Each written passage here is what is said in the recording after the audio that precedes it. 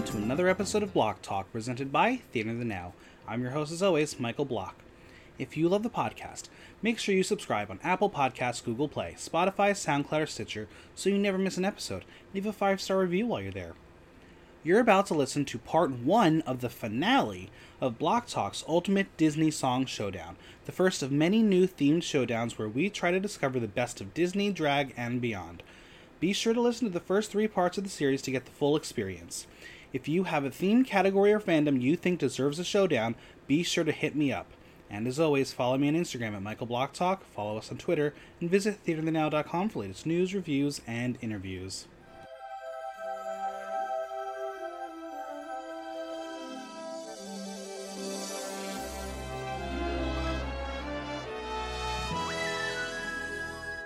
Bibbidi bobbidi boom, we're here. After 3 grueling preliminary rounds, 64 Disney songs have made the final cut for the Ultimate Disney Song Showdown, but only one will remain and stand tall as the Song Supreme. But who? That's up to our panel to decide.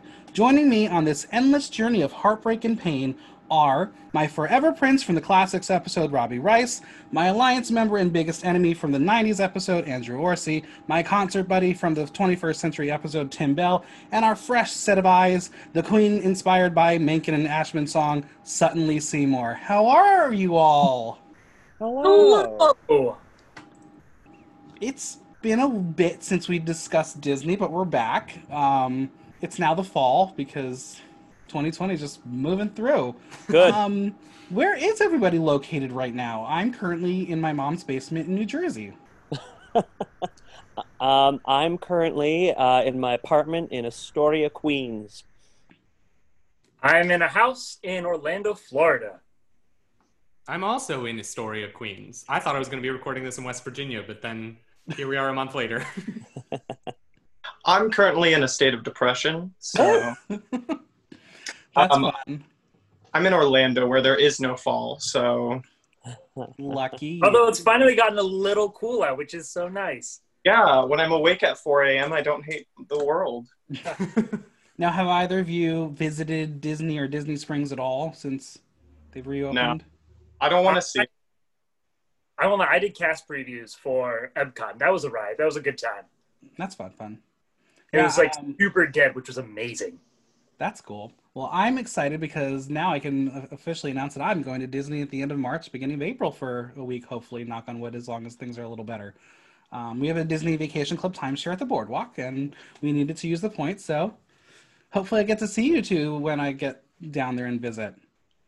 Ooh, we'll see. I might be elsewhere. Who knows? Oh, well, we'll see. So who knows? Or who else knows? I don't know anymore. Who knows anything? It's 2020. Who knows? All right, so today we are going to bust a bracket, NCAA style, as 64 songs will battle each other to be the final song remaining and be crowned the ultimate Disney song. This list will not include Pixar, Disney Toon Studios, live action, or mixed live action and animation. The reason for this is to keep it simple and to not have an overabundance of options. We'll do showdowns for those later. How the bracket was determined. Audience, this one was a doozy. To determine the seeding for this podcast, my 8 original panelists were given the Herculean task of ranking the songs from 1 to 64. Based on those rankings, the final order was determined by highest point total. If there was a tie, I broke the tie. Myself and Sutton did not do a ranking, so there's no bias there. The results were so contested that I had to send the panelists an anonymous breakdown of where each person placed the songs to prove validity. That's how passionate we are about Disney music. Andrew will be our bracket keeper and update the bracket as we go along. So if there's anything fucked up, it's Andrew's fault. Blame him. Tweet him. Sounds right. Each round, we will vote on the battle. Majority rules. If we feel passionate and want to try to swing people over before moving on, the results may be contested and a debate can be had. But save those debates for when you really need them. 64 songs will go to 32, 32 will go to 16, 16 to 8, 8 to 4, 4 to 2, 2 to our champion. Michael, you can do math. I can do math. It's been a while since I've taken a math class, but I'm pretty good at it. I'm shocked. That was incredible. I think it's because I obviously watch so much basketball, clearly, every March. I think he wrote it down. I wrote it down. Wow, call him out. It's true. I'm not here to make friends, Andrew. Oh, that's fair. So, for the listeners, I have randomly selected an order of how we will discuss things, who will get to talk first. That order will be me, Tim, Robbie, Sutton, Andrew, and then we'll go back to the top and cycle through. And that'll be for each round of 64, 32. We'll just keep cycling through. It's going to be fun. Some people are going to get to talk about actually their favorites and first, and some will get to be talking last, and it'll be really interesting to see how these discussions turn out. But we are going to start off with our number 1 seed versus our number 64 seed. When You Wish Upon a Star versus Try Everything. Again, When You Wish Upon a Star from Pinocchio, Try Everything from Zootopia. I think this is an easy one. As much as I personally love Try Everything and Shakira and Sia being the songwriter and having a Disney song, When You Wish Upon a Star is the Disney song, and my vote personally is going to When You Wish Upon a Star. My turn now, right? Yes. Cool. I agree with that. I love Shakira. I love Zootopia. I love the message of Try Everything, but it's hard to top the biggest classic Disney song of all time. So I vote for When You Wish Upon a Star. Robbie? I'm here to fill up the middle. I'll never be memorable, never be first, always average.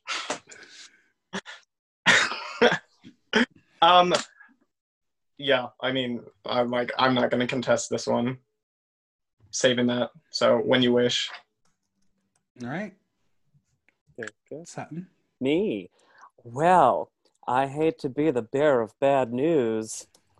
Just kidding. No, this is When You Wish Upon a Star.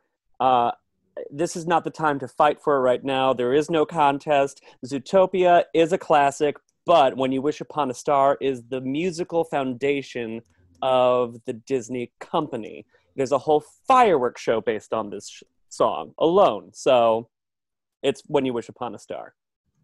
And Andrew? Yeah, this is straightforward. Done. See?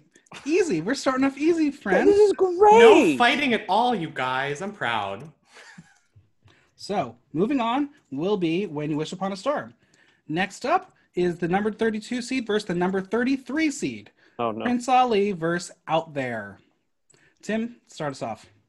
All right, so I have to go with Out There. Out There is one of the most incredible, beautiful I Want songs ever written from Disney. You can feel from the heart about what Quasimodo wants and what he dreams of and what he's been watching this whole time. And it's just an incredible piece. It's beautiful.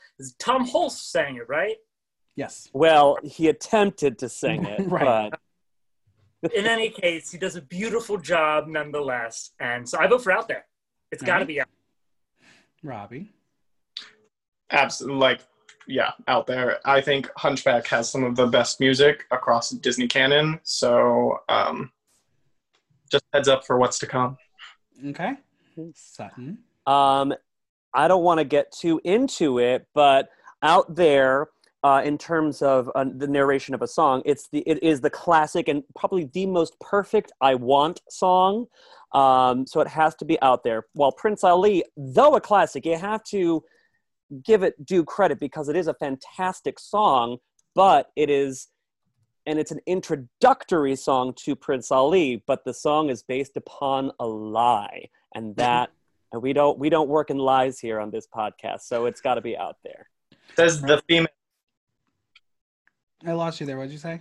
I said, says the female illusionist. No, female delusionist. Thank you. Ooh. Andrew, what say you? All right. Well, if anyone listened to the 90s podcast, you know how fervent a lover of Hunchback I am. So I'm also going to go with Out There. I mean, like, Prince Ali is amazing and fun, but, like, let's be really honest, the Robin Williams songs are about Robin Williams. True. That is the primary, like, they used him to his fullest, but that's a very specific type of thing. And as other people have said, I think Out There is one of the best I Want songs. It uses this, like, so I'm sorry to get all musical theory, but I have analyzed Hunchback to death. It uses a switch between Mixolydian and Lydian modes, which are both like very like wondrous sounding scales. But by using Mixolydian, it's like a less resolved wondrous sounding scale, which is like, to me, just like brilliant, because he doesn't get to resolve his wish to go out there in this song. You know what I mean? And also the like direct contrast between Frollo and Quasimodo, it's done throughout this movie, but we see it with the beginning part following Quasimodo doing the exact same melody that Frollo just sang to him, but in a way that shifts it into the more major like Lydian scale. And like that is brilliant musicianship to me. I am in love with you, Andrew. That was brilliantly Get said. ready. Well, I found what you said about like there's no resolve to the song, but I think, and yet it is probably one of the most satisfying songs to listen to. And so it's interesting to hear the music theory portion of it, hearing that there's no resolve, but it's such a satisfactory listen. I'm going to talk through that with several songs. So get ready for music theory. Here we come. Yeah, and Andrew, you have a whole a cappella medley of all the music, right? You finished that? Yeah. Well, I wrote 4 songs of those 64.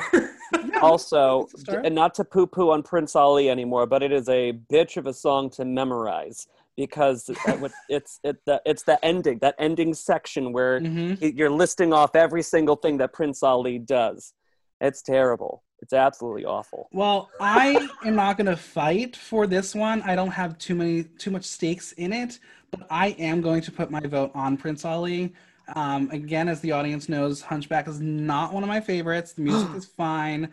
I gotta go.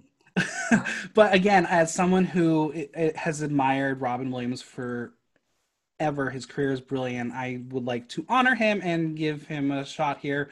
So this vote is 4-1. I'm not going to fight it. I think Out There is the one that is moving on. Can I say one thing quickly? Yes. I think it's time to say goodbye to Prince Abubu. Ababois. All right. Our next matchup is number 17, Cruella de Vil, versus number 48, Mother Knows Best. So we got a villain matchup right now, and Robbie, kick us off.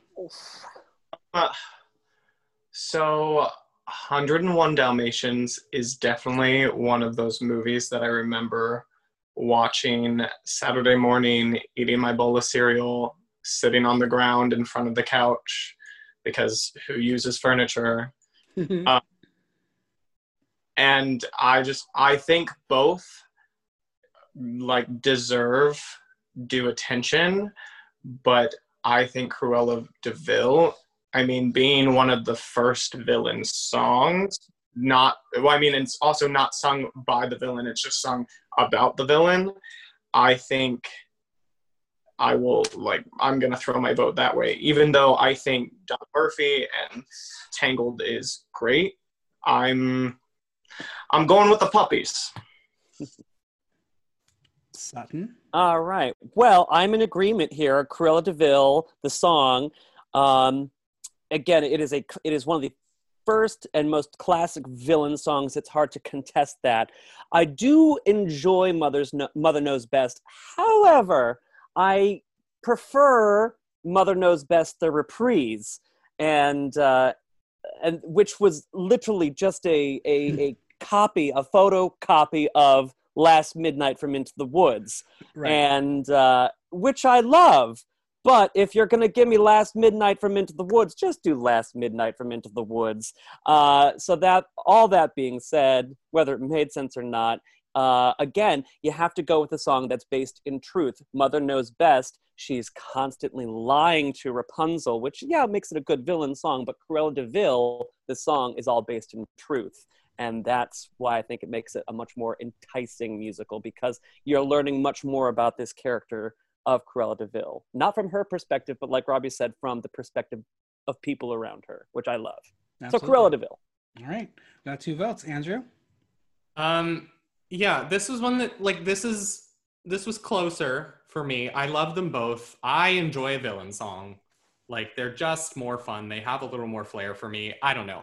But yeah, I think the thing that ultimately splits this for me is that Cruella de Vil was so original in its time period. Like there were no villain songs in Disney before. It wasn't based off of like a thing that had already been made kind of thing. Not that I'm saying Mother Knows Best was directly based off of Into the Woods, but it draws so many parallels to that exact situation that it loses some uniqueness for me. Donna Murphy gives it some uniqueness back because she does it so well, but I just have to go for the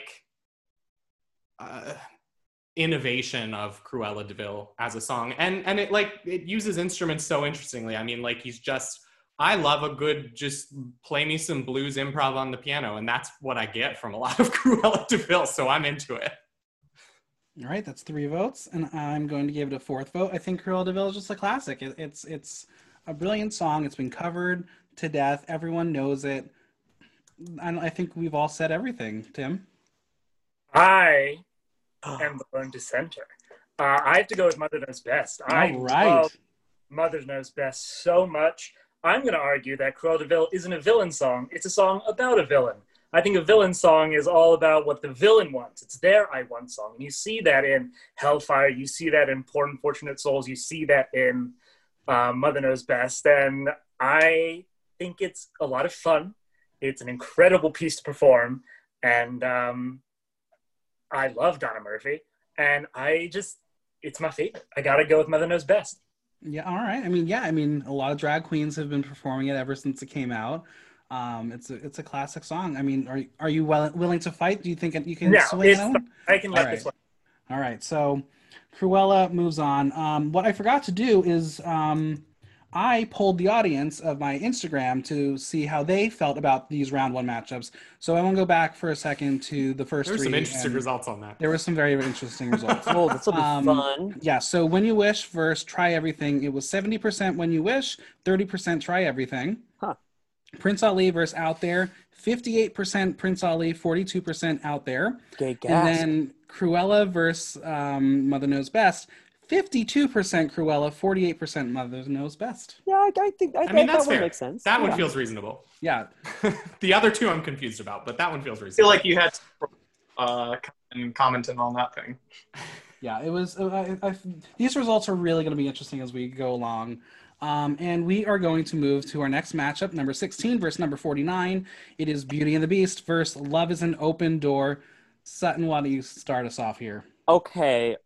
Can you name another song where you just hear the first chords of a song and you immediately melt? That song is Beauty and the Beast. I mean, I can name several, but I'm a musician.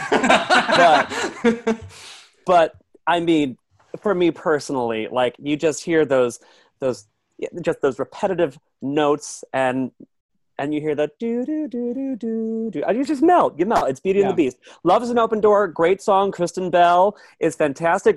And I would say that Love is an Open Door, spoiler alert, is the villain song of Frozen, which is kind of fun and ironic, but you can't compete with the romantic beauty of the song Beauty and the Beast, especially Angela Lansbury. You can't. Sorry, Kristen Bell.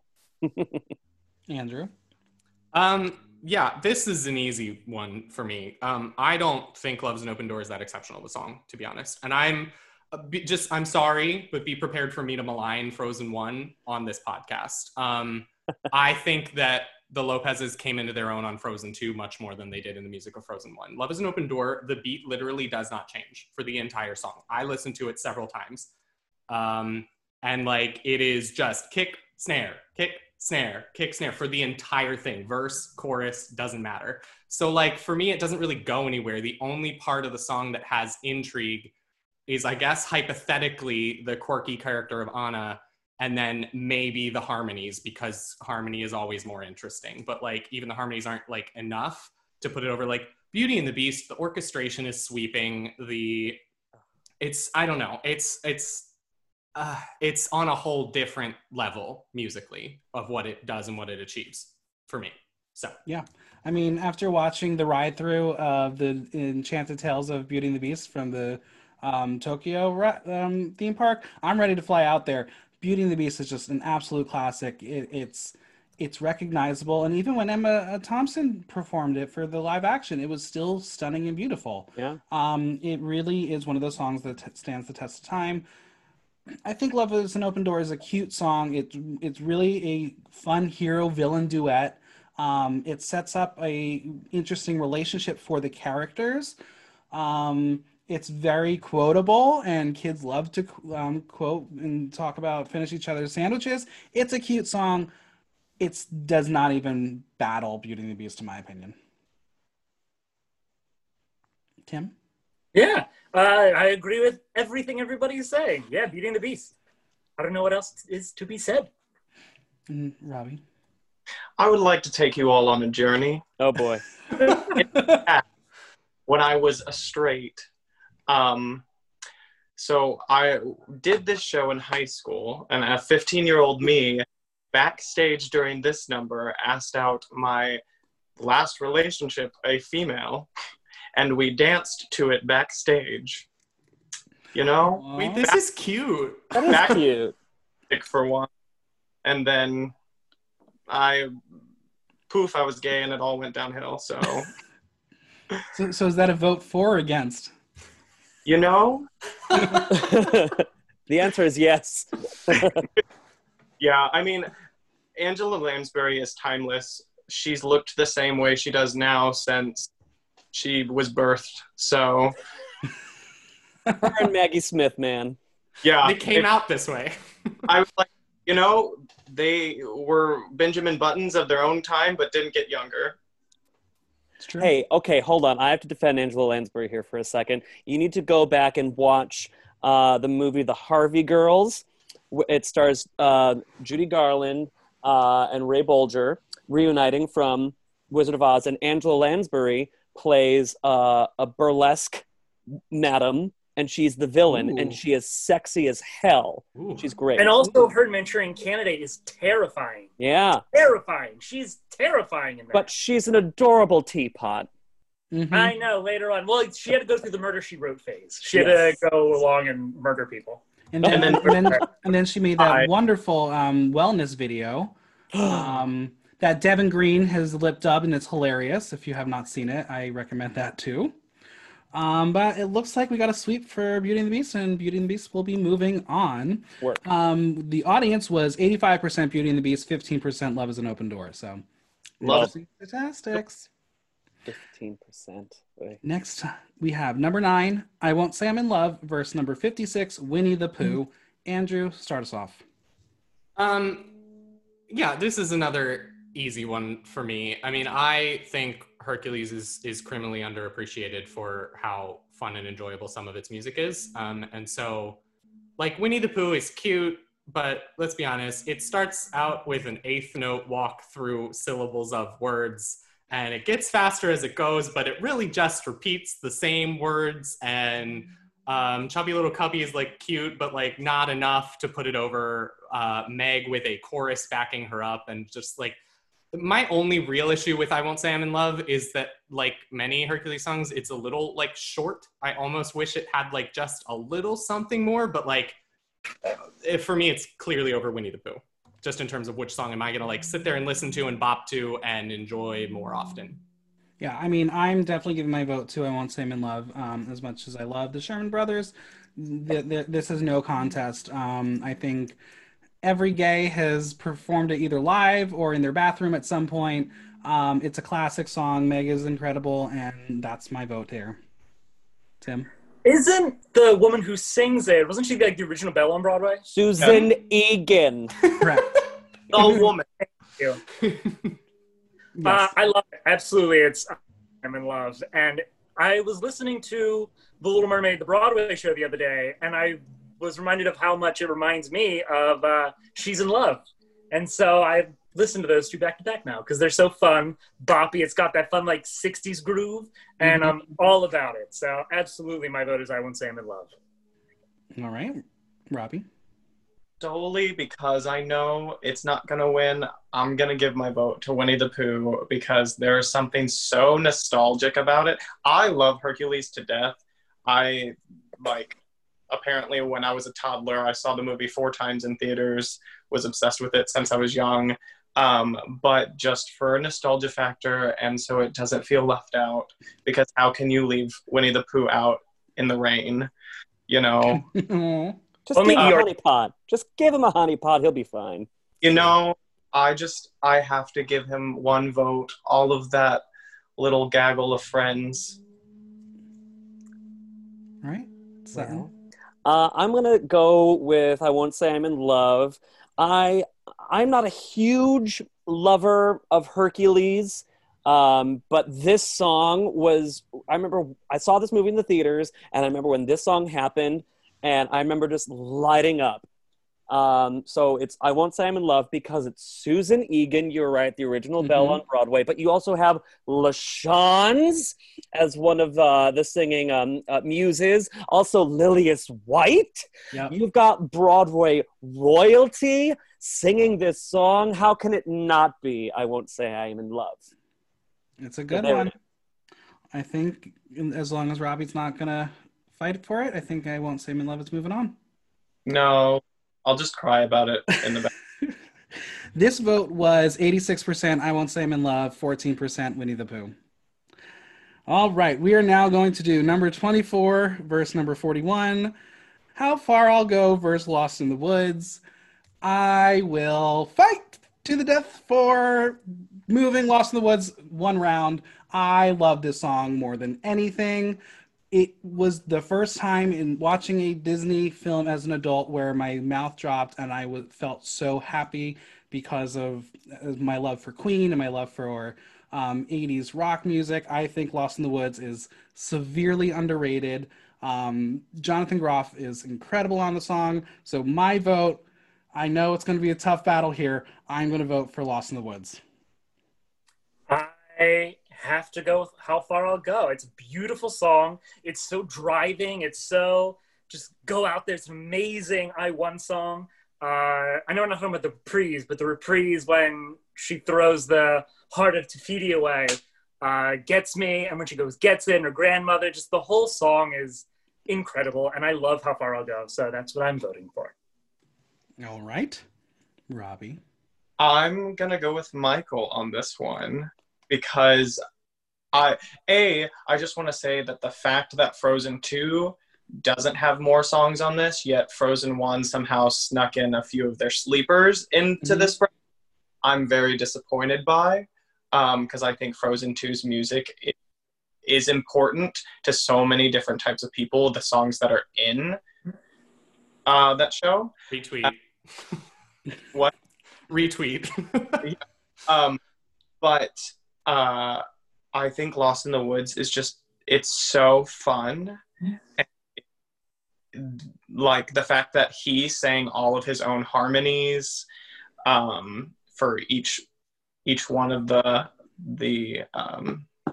little baby Svens and whatnot. Yeah, and I like this song. I will sing left, right, and center all day, every day. This is what This is what I sing in my car. You have a car? I do. I'm stuck in the armpit of America. Ah. All right, Sutton. You know, okay, I don't have strong, specific feelings for either of these songs. So I really like How Far I'll Go. I think it is today's part of that world, but I'm in agreement with you, Michael, that I do kind of love that Disney has like an 80s rock power ballad. I am torn because I like both these songs, but I don't love both these songs. So what do you do when you don't have specific feelings?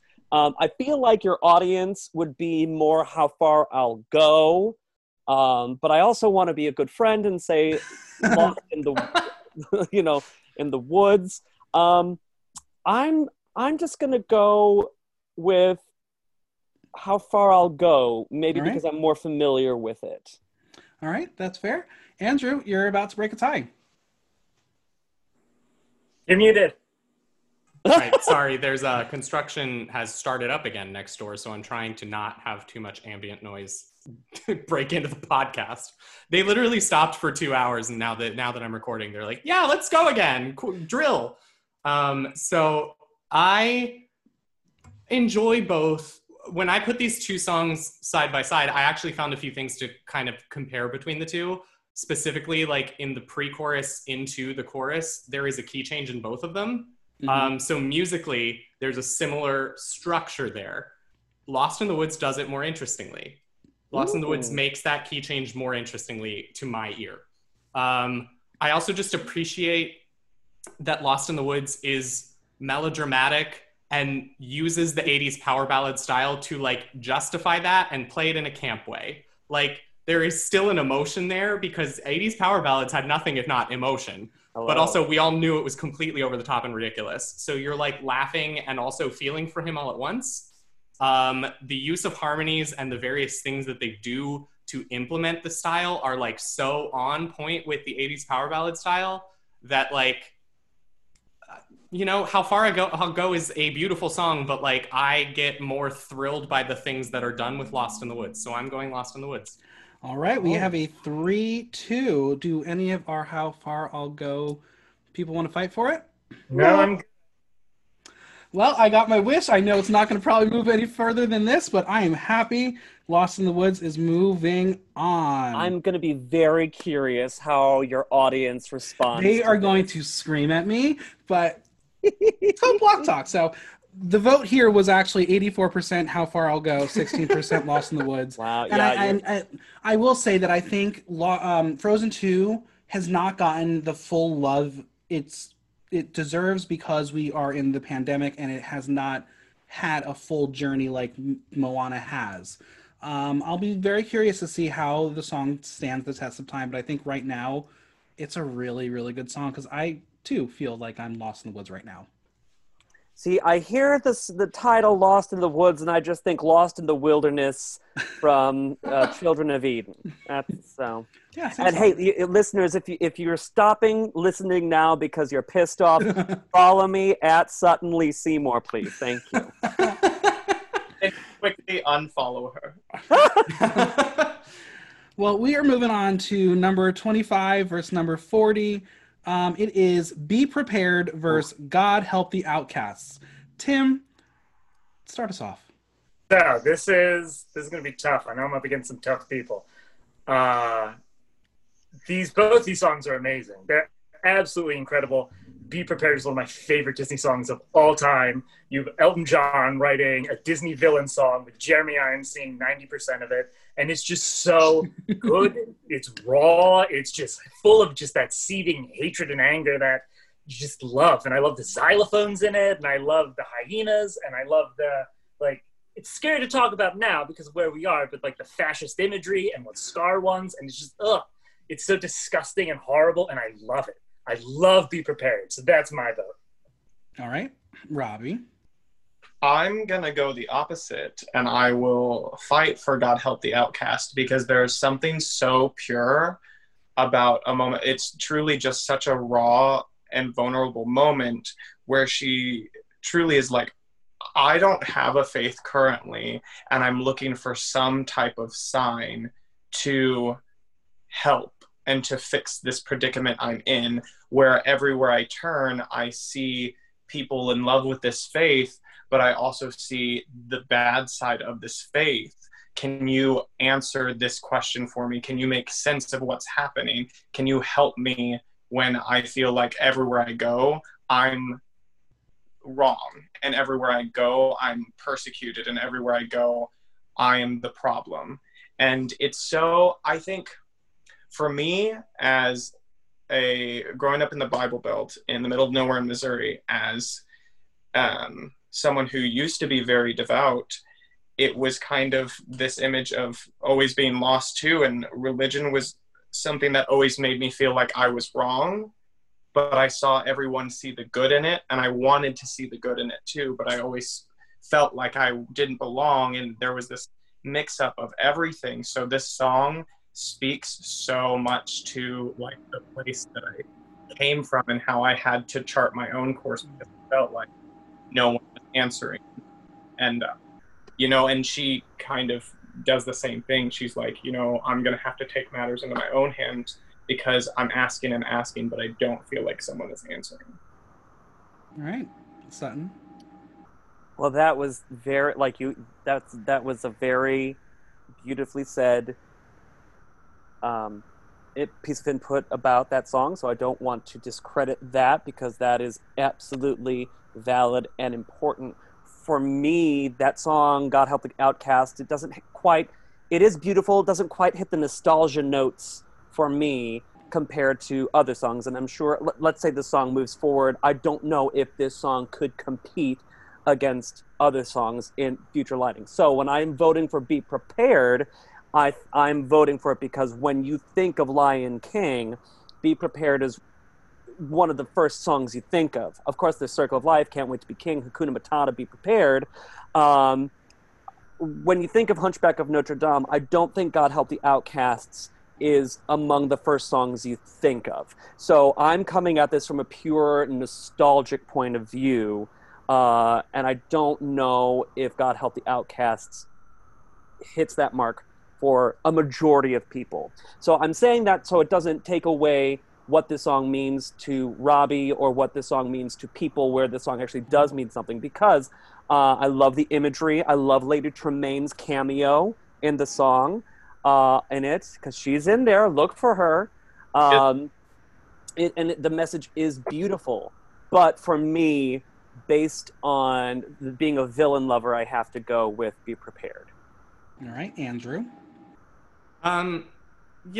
So I'll preface with saying I'm going with Robbie, and my vote is for God Help the Outcasts. That shouldn't be shocking based on my love for Hunchback. I don't find Be Prepared as remarkable as some people do. I like it. I think it sets a mood really well. I like kind of the march aspects that kind of enhance like the Nazi imagery. Like I get what it's doing. I understand that. I've never found it exceptional. And I know that there are some people who like swear by it. So I've always wanted to get that connection with the song, but it's not there. With God Help the Outcasts, I think I always kind of thought it was beautiful, but I wouldn't disagree with you, Sutton. Even for me, as a Hunchback lover from my childhood, this one doesn't hit the nostalgia notes for me because this was always the forgettable song. But like in my adulthood, I have started listening to it and now actually listening to it. Right. And like the message, first of all, the message is so apropos to right now. Cool. You know what I mean? It's like the contrast of Esmeralda, who is by many in this society branded a heathen, is instead just calling out for help because all she wants to do is see her people who have been downtrodden for their entire lives get something to lift them up a little bit. And meanwhile, you have the general people of Paris who are like oblivious to that, oblivious to their complacency that's contributing to that, who are just asking for wealth and asking for fame and asking for whatever material things that a lot of people in the world do pray for. And I've had a similar experience with religion with Robbie, like to what Robbie said, where I was raised very religious. It cast me out in many ways, and I have trouble being comfortable with organized religion as a thing for me now. Like, I know that it serves a purpose for other people, and I certainly don't begrudge that to them, but like, I've seen the selfish ways it gets used and the lack of love in it somehow. So like the two-sidedness of God Help the Outcasts, where yeah, straight up it's just a prayer asking for like, oh, my people are in a terrible situation and always have been, and we just need some help. But also at the same point, there's almost an undertone where it's kind of a statement about the religion. It's like, if this Christian religion is what it says it is, and it's a loving God and blah, blah, blah, isn't it your duty to help us who have suffered our whole lives? Like, what don't you exist? Help us, you know? So that dichotomy is absolutely beautiful. In terms of music theory, it uses a cadence like the Amen cadence, which is kind of atypical. Usually you would go from like a 5 to a 1 chord, but this one goes to a 4 to a 1 chord, which is very present in church music. So like for setting a prayerful, religious, penitent setting, it does that brilliantly through the whole thing. And then Esmeralda's lamenting lines are really beautifully written as a lamenting prayer, because they descend from, like, if a scale is 1, 2, 3, 4, 5, 6, 7, 8 notes, they start at the 7 and they descend all the way to the 2, and then they miss the 1. So they never resolve. It's a lament without a resolve, and to me that is beautiful as a prayer setting.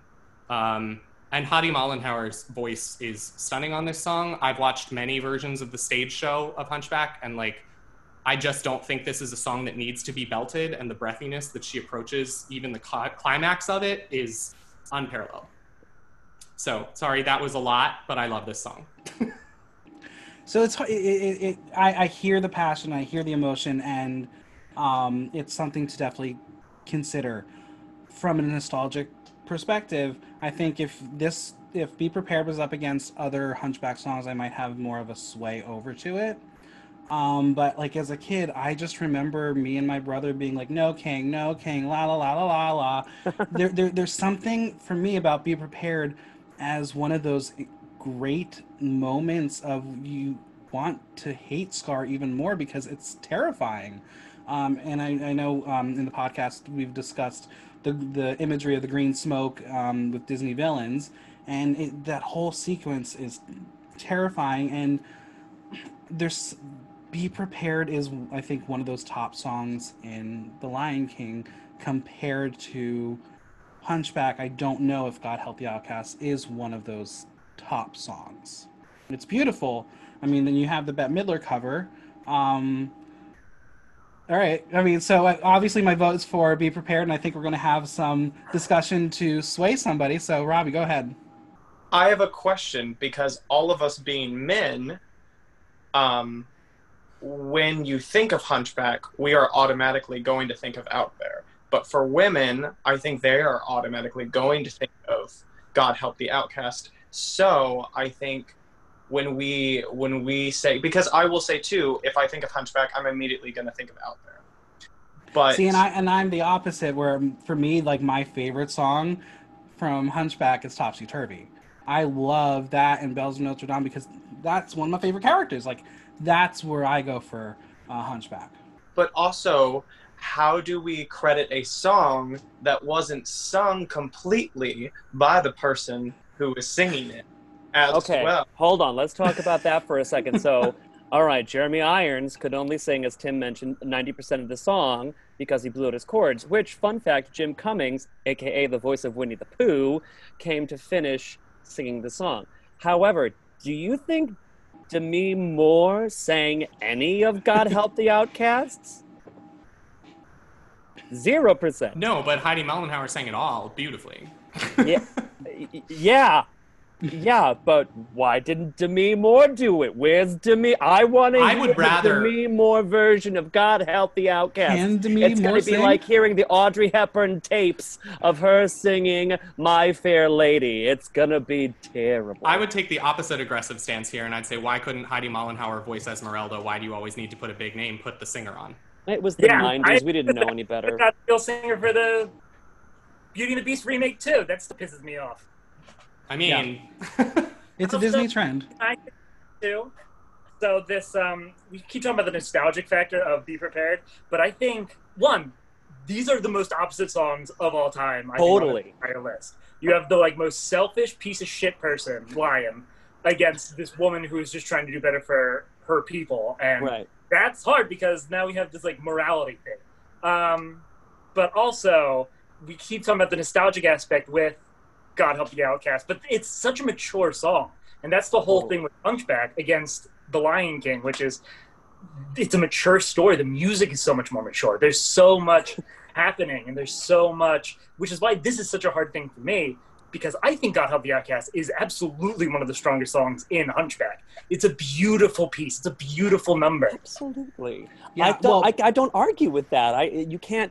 I think, especially today, I completely agree that song today, God Help the Outcast, in today of 2020, I think it means so much more today than it did maybe back, when did it come out, 1998? 96. However, though, Be Prepared is up there as probably, alongside Cruella de Vil, as one of the best villain songs.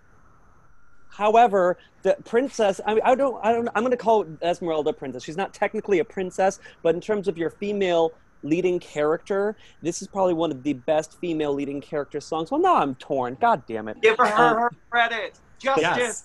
Esmeralda was one of the earliest female characters to like. Esmeralda was one of the earliest female characters in Disney to really have full agency. Like even at the end, given agency in a lot of ways that like many others don't get throughout their whole film. And like, I don't know. I hear what you're saying. Like it's Hunchback's maturity almost puts it in a different category from a lot of these other films. So comparing is gonna be weird and hard, and you're gonna have to compare across lines that like don't sit next to each other in a parallel way at all.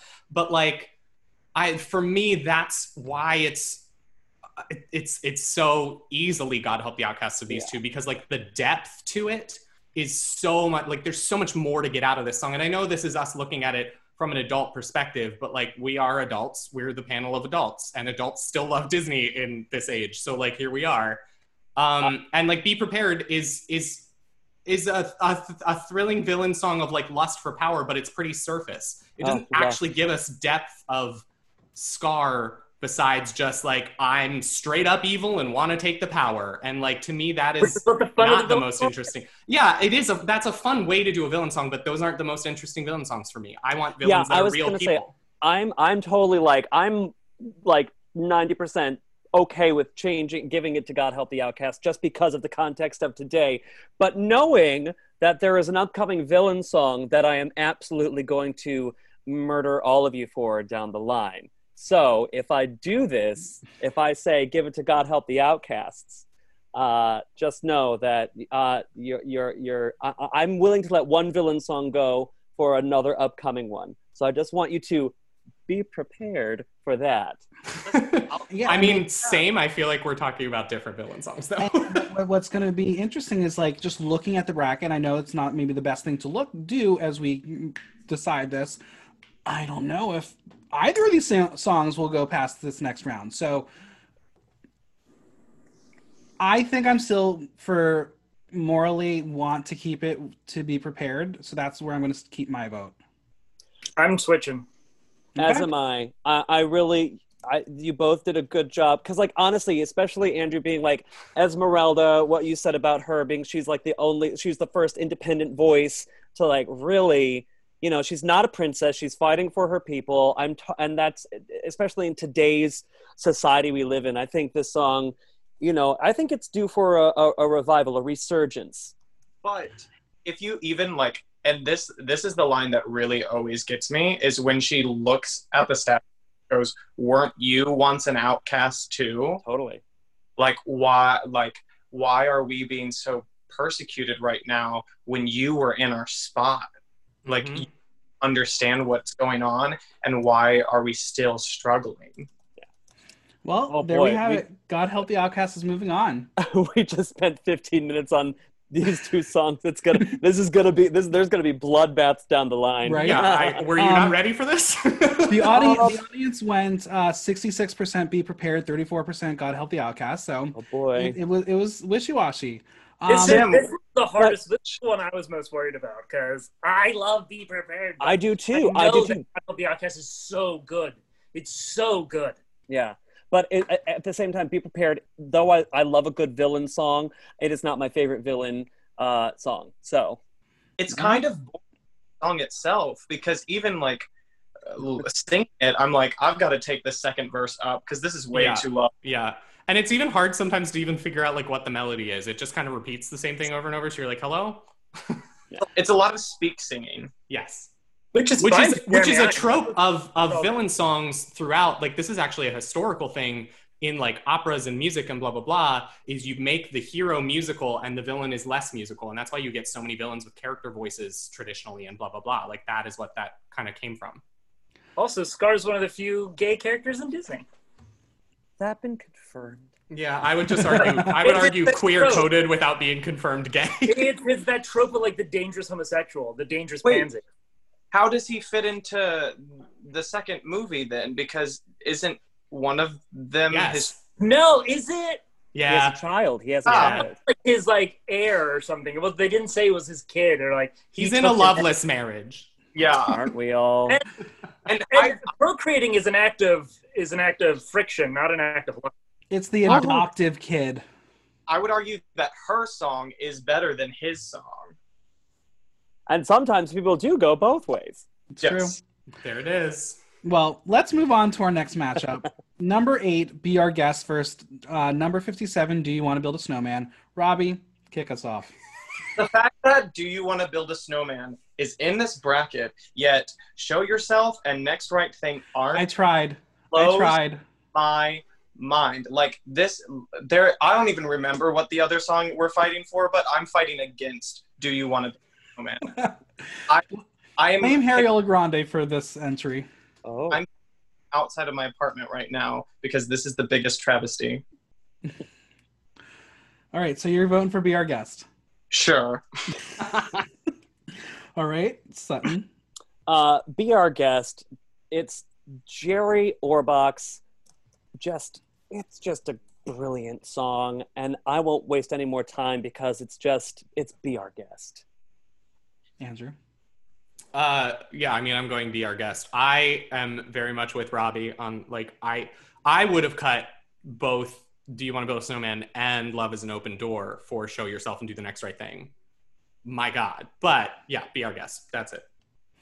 I will also go Be Our Guest again. Classic, nostalgic. This is definitely a contender for maybe taking it all. Who knows?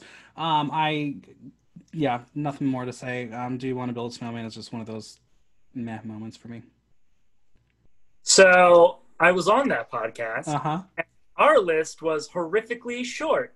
And there were many songs, because Michael hates Lin-Manuel Miranda, That is true. a lot that I would have loved to be on this list that were not on there. And then we had to do stuff like, Do You Want to Build a Snowman? I'm voting for Be Our Guest. I want to make that very, very clear. But this is not my fault. But it isn't my fault. I was given those beats. Of whatever horrible nonsense. What? It's someone's fault, and I need to know whose. Hariola. I blame Hariola. Hariola is very much Frozen 1, like, truther. I'm going to text her right now. She must have been like drunk. Let's all group text her. I mean, I think that one was easy. Hold on. Be Our Guest is moving on. That's Wow, that's guys, one, we're right? a quarter of the way through the first round, 45 minutes in. This is gonna be fun. All right. Hi, Hariola. Everyone's really pissed off at you for really pushing forward. Do you want to be a snowman? Do you want to build a snowman? I gotta go. I need the alcohol. Okay, bye. Do You Want to Be a Snowman is a whole different song. The That's audience, Elsa's retort. Like, Anna, Yeah. do you want to be a snowman? Because shut up and get out of my face. the audience on this one went 84% Be Our Guest, 16% Do You Want to Build a Snowman. So I think everyone agrees. Jerry Oh. Orbach's performance at the Oscars that year was so good. It was so good. Some of you voters, I need to know who they are. Yeah. I wonder if there were people who were just contrarian on purpose. I think they- Because how did Try Everything get 30% over When You Wish Upon a Star? Sorry. Who knows? Well, let's move on to our next round. We're going into the classics. Number 4, Once Upon a Dream versus number 61, Hi Ho. Sutton. Oh, Well, as a hoe myself. Just kidding. I have some issues because I love Once Upon a Dream, but the music, it's all based off of the ballet, so it's not technically original music. Am I right? Well, Once Upon a Dream was written before they did the full shift over into basing it off the ballet. That was the one song that they kept. That's all I needed to hear. It's Once Upon a Dream final answer. All I right. will do whatever I can to help you with this. Andrew. Yeah, this is, here's the thing. I do want to give a shout out to the very first Hi Ho. Whichever gentleman sang that, his vowel for mixing that ho is perfection. I'll give you a Besides ho. that, it's Once Upon a Dream. Mary Costa, of the female vocalists on this list, Mary Costa's voice, like the texture of it, is one of my like top like 4 or 3 favorites. Like it's just the way she does the like nah, like that whole section, like it's beautiful. And then it's a lovely duet, and then you get the Disney chorus, and it's all put together. Like, it's dreamy, it's beautiful, it's a great song. I really, really, really want to say hi ho, but it's not gonna go anywhere or do anything. Again, classic song, but there's something special about Once Upon a Dream, and I will put my vote there. I have to go with Once Upon a Dream. It is the ultimate Disney princess song, I think. It's beautiful, it's wonderful, it's danceable. I think Eileen Woods is my favorite Disney princess voice, but Mary Costa is very close. Eileen Woods is also excellent. Her voice is like butter. It's butter. It's so butter. smooth. But yes, Once Upon a Dream. What say you, Prince Philip?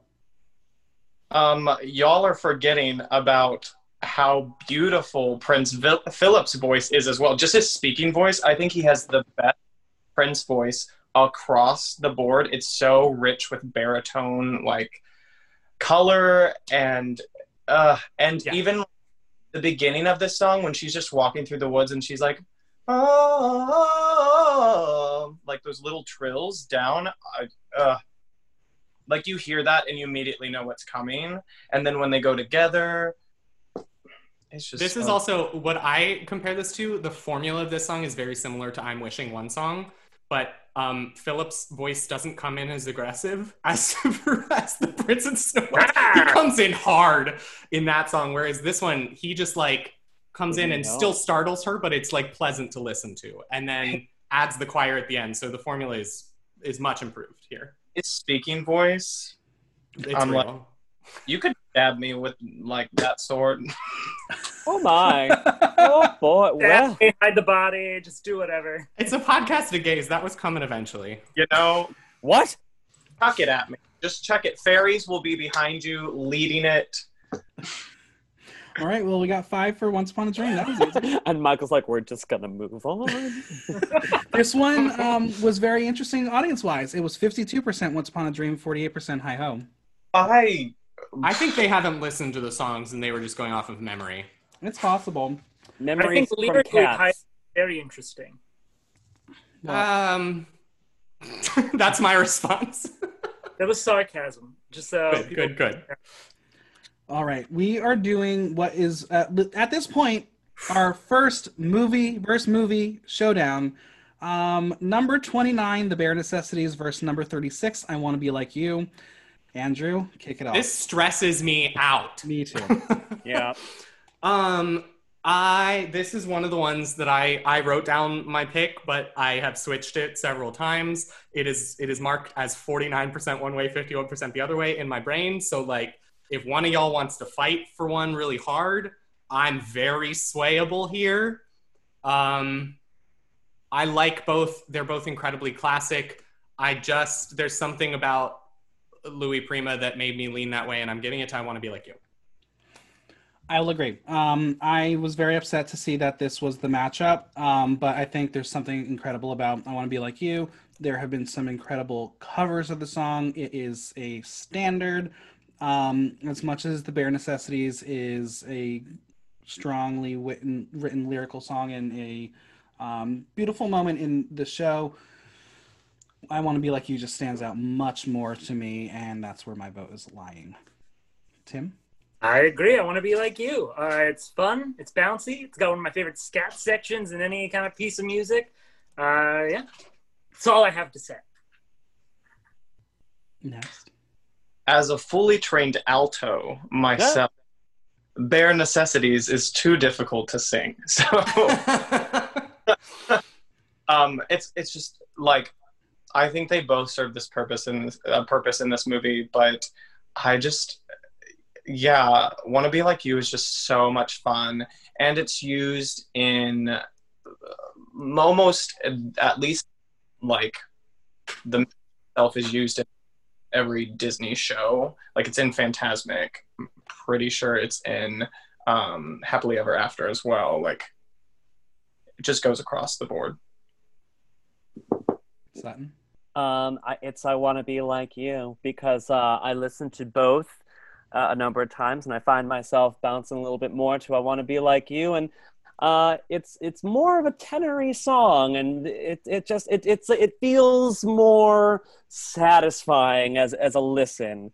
Bare Necessity is very, very good, but there's a release in I Want to Be Like You that's just a little more satisfactory. Yeah, I think this was it was a hard one, but like I personally am sad that both these songs aren't moving to the next round because I think they should. But of the two of them, I think we all lean this way. The audience as well. Bare Necessities got 45%. I Want to Be Like You got 55%. So And that feels right. the monkey wins. Christopher Walken moves on. I have a response from Harriola, by the way. And is an ape. Monkeys have tails. Orangutan. She just said, I'm sorry, have fun. All right, we are moving on to number 20, Bibbidi Bobbidi Boo versus number 45, Bella Notte. I think this is just incredibly easy for me personally. It's Bibbidi Bobbidi Boo. I mean, I love this nonsense song so much. It is a classic. It is a classic Disney moment. For me, it can do no wrong. That is where my vote is going. Of all the songs that end up on here from Cinderella, this is the one that I was not hoping would be it. And I'm a sucker for Italian food, and a mandolin, so I have to go for Bella Notte. Okay. It's beautiful. It's a wonderful, fun moment. It's recreated all over the place and all over Instagram with people's weird dogs that they try to do weird human things with. So I just got to go with Bella Notte. Okay, Robbie. I am also a fan of Italian food. I really like large meatballs. So That sounds right. you know, just sorry, Prescott. What did I say? So is your vote for Bella Notte then? Well, I was going to preface with, if you would listen to the classics, I tried to get So This Is Love in over Bippity Boppity Boo because I'm better, but we have a Bippity Boppity Boo fanatic in the but I'm going with Bella Notte because, you know, you just gotta sometimes roll a ball with your face.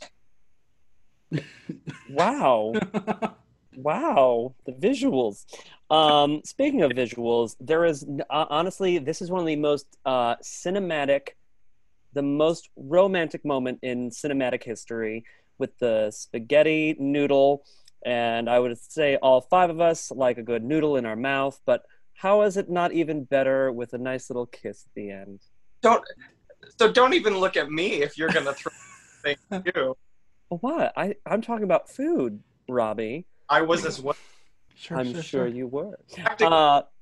It's got to be Bella Notte, just for the pure romance of it all. Okay, Andrew. Yeah, I'm also gonna go with Bella Notte. I don't tend to like love songs for the most part because I don't think they have much of a journey. Usually, they just sort of sit in a spot. But Bella Notte adds harmonies. It's lovely. The I don't know. And for me, Bibbidi Bobbidi Boo, like, don't get me wrong, a nonsense song can be fun, but it is still that nonsense. Like, literally, there is a verse where the fairy godmother just goes, and I'm like, she forgot literally the nonsense words. That was a great Bernadette Peters impersonation. Thank you. So it's yeah, I don't like, I find love songs generally sappy. I don't know if this is because I'm asexual and I just hate love and feelings. I'm not sure, but oh my. There's a lot to unpack there. I'm just going to give it to Bella Notte and we'll leave it there for now. That's fine. I mean, I'm not going to personally fight for this. I think it's a great song. It's a great moment. Both are featured in the parks in a way. You have Tony's and you also have Bibbidi Bobbidi Boutique. They're both classic Disney, but yeah, I'm not going to fight for it. So Bella Notte moves forward. The audience was 69% Bibbidi Bobbidi Boo, 31% Bella Notte. They're going to hate us. Hooray! That's the fun of this. We are going on to number 13 versus number 52, and that is A Whole New World versus Perfect Isn't Easy. And we're going to start with Tim. I mean, it has to be A Whole New World. There's no other choice. I love Bette Midler. I love Georgette.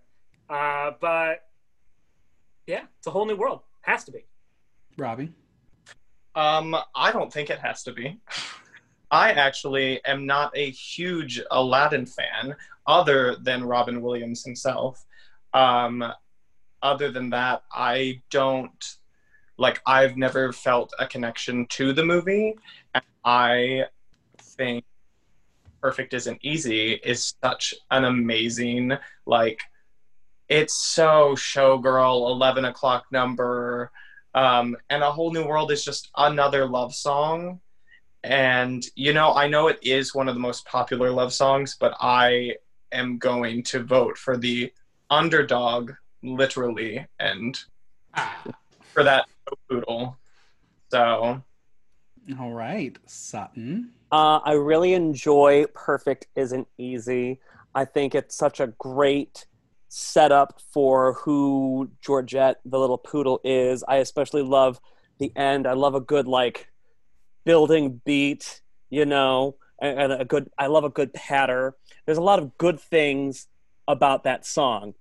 But when it comes to A Whole New World, it's a release. There's this tension between Aladdin and Jasmine, because he's lying, he's not being honest, and this is the first moment where there's a release of tension on Jasmine's side, and there's a release of his lies. He's being himself when they're on this magic carpet, and you can feel that in the music. And I especially love, and I think that's represented in a lot of the chord progressions, and Andrew can probably talk on that a little bit more if he's voting for A Whole New World. But I just think there's a beautiful release in A Whole New World, because you have two characters, one who is a princess who's also a prisoner in her own palace, and Aladdin, who is poor and is not really experienced in the world. And so now they're both experiencing not just romance, but they can experience this whole new world together. And that's why I am voting for A Whole New World. All right, Andrew. Yeah, I'm going to slightly disagree and say that I don't think Perfect Isn't Easy as a song is all that exceptional. I think Bette Midler is exceptional. That's good. That's my take. A Whole New World is one of my more liked Disney love songs, I guess. And I don't necessarily know that I've been able to quantify exactly in words why that is. I think a part of it is that number one, it sits on the Lydian mode scale, which is the wonder scale, which so many fucking Disney songs do because they're magic, woo. But I think part of it is that it's there's melodies and counter melodies played with, as opposed to just a straight let's do harmony in thirds. They do kind of a call and response with some counter melodies, and then the harmony that does finish up the song feels like Aladdin's harmony is not the easily predictable harmony for the end of the song. And I appreciate that little touch. Just if you're gonna make it a duet, don't be basic about it. And it's not completely basic. So I'm giving it to A Whole New World. I am too. I think it's possibly my favorite love song in the Disney canon. It's definitely something I remember. It's a beautiful moment. It's magical, and I am excited to see how it's going to match up for the next round. But I think it's possibly the song from Aladdin. So my vote is for A Whole New World. And it's Lea Salonga. She's amazing. It's true. Prescott has called a lot of based on lies. This one is still another one, even though he's letting his gun still lie. Expose her. No. This is his first opportunity where he's releasing the lies. He's being honest for the first time. Fake royal garb. He's still wearing it. He's still falsely trying to get in her little panties. Yeah, but you were also 25 minutes late, so... I knew this would come into play. I will say you can use that as a point against Prescott, but I don't give a shit if a song is lying. Lie away. If it's a good song, I'll take it. The audience went 84% New World, 16% Perfect Isn't Easy. Just to throw those stats out there. All right, are we ready for our next one? We got Number 12, A Dream Is a Wish Your Heart Makes, versus number 53, Why Should I Worry? So we got Oliver and Company back. Robbie, kick us off. I'm sorry, what? A Dream Is a Wish Your Heart Makes versus Why Should I Worry? Oh, I mean, I love Billy Joel, but I'm gonna have to go with A Dream Is a Wish Your Heart Makes. You know, yeah. All right. I mean, I think it's too popular, too iconic and classic to let Why Should I Worry beat it. Even though I love both of those songs, I think it's too much of a staple for Disney. Oh yeah, it's A Dream of Wishes Your Heart Makes. It's just it's up there with When You Wish Upon a Star. It's classic. It's the foundation of Disney music. If you poo-poo that, sorry. It's A Dream Is a Wish Your Heart Makes. Andrew. I'm here to poo-poo it. Honestly, here's the thing. I acknowledge the cultural importance. I acknowledge that it's iconic. I go back and listen to it, and she sings 8 bars, and she repeats the same lyrics twice. It doesn't have substance. That is my concern with A Dream Is a Wish Your Heart Makes. Eileen Woods, like we've talked about, Eileen Woods has a rich, stunningly beautiful voice, and I would listen. If she would sing this song for 2-3 minutes, I would listen, and I wish she did. But the song doesn't have enough. If I'm going to criticize Hercules for being too short with its minute 45, 2-minute songs, this song's substance is half a minute at most. And I do love Billy Joel, and I think I think that Why Should I Worry is the standout song from Oliver and Company. I think it's fun. I think it introduces him and his relationship with the city really well. And yeah, I absolutely have a bias because I love Billy Joel, but I don't know. I'm close. It's not like this is a landslide for me, but when there is so little substance to the actual song, I'm taking a lot of cultural impact and legendariness out of my judging of these and judging songs as pieces of music solely. And so okay, I'm going to remember that. I'm going to remember that statement. I think Why Should I Worry is the song from Oliver and Company, but I was shocked to see this song land at number 12. I thought it was going to be so much higher because I think this is one of the Disney anthems.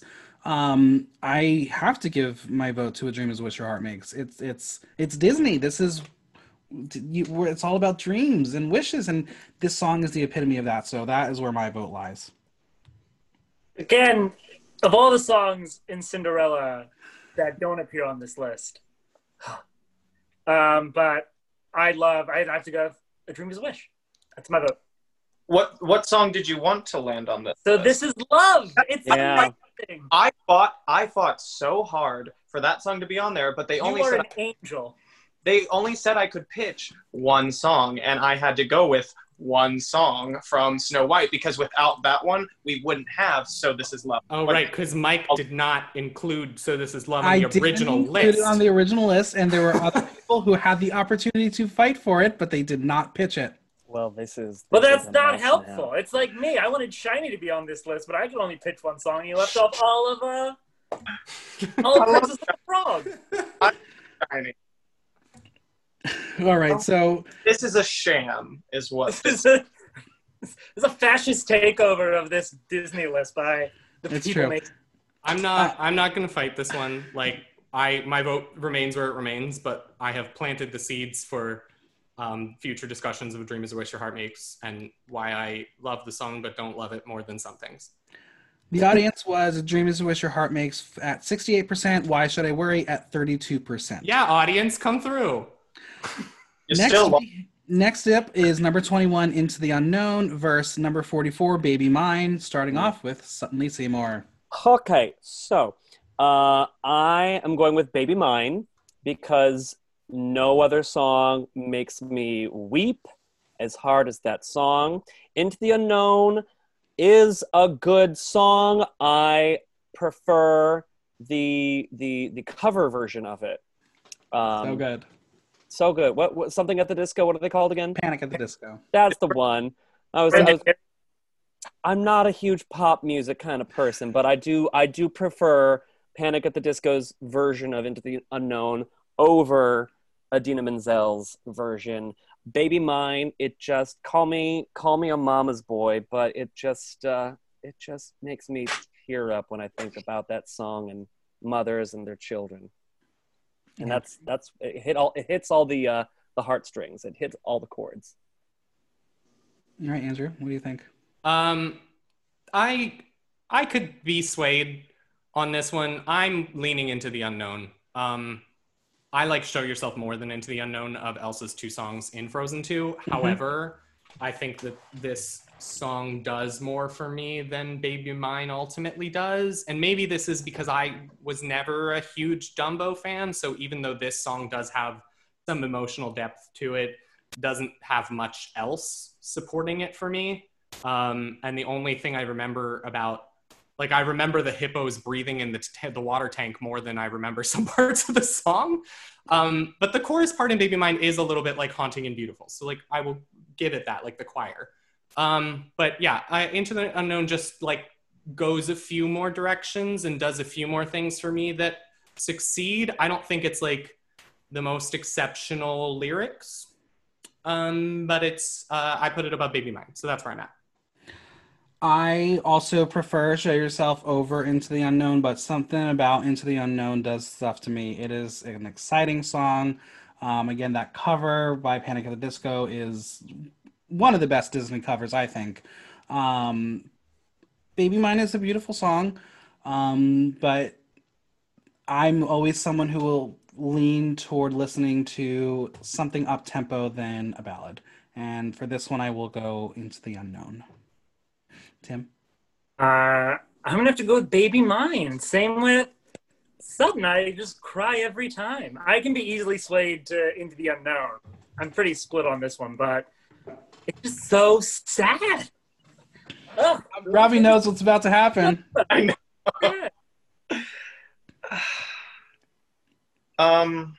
Okay. I don't cry because I'm heartless, but I'll say that Baby Mine like pulls at the one, like at my aorta heartstring, like just the one that I have right there.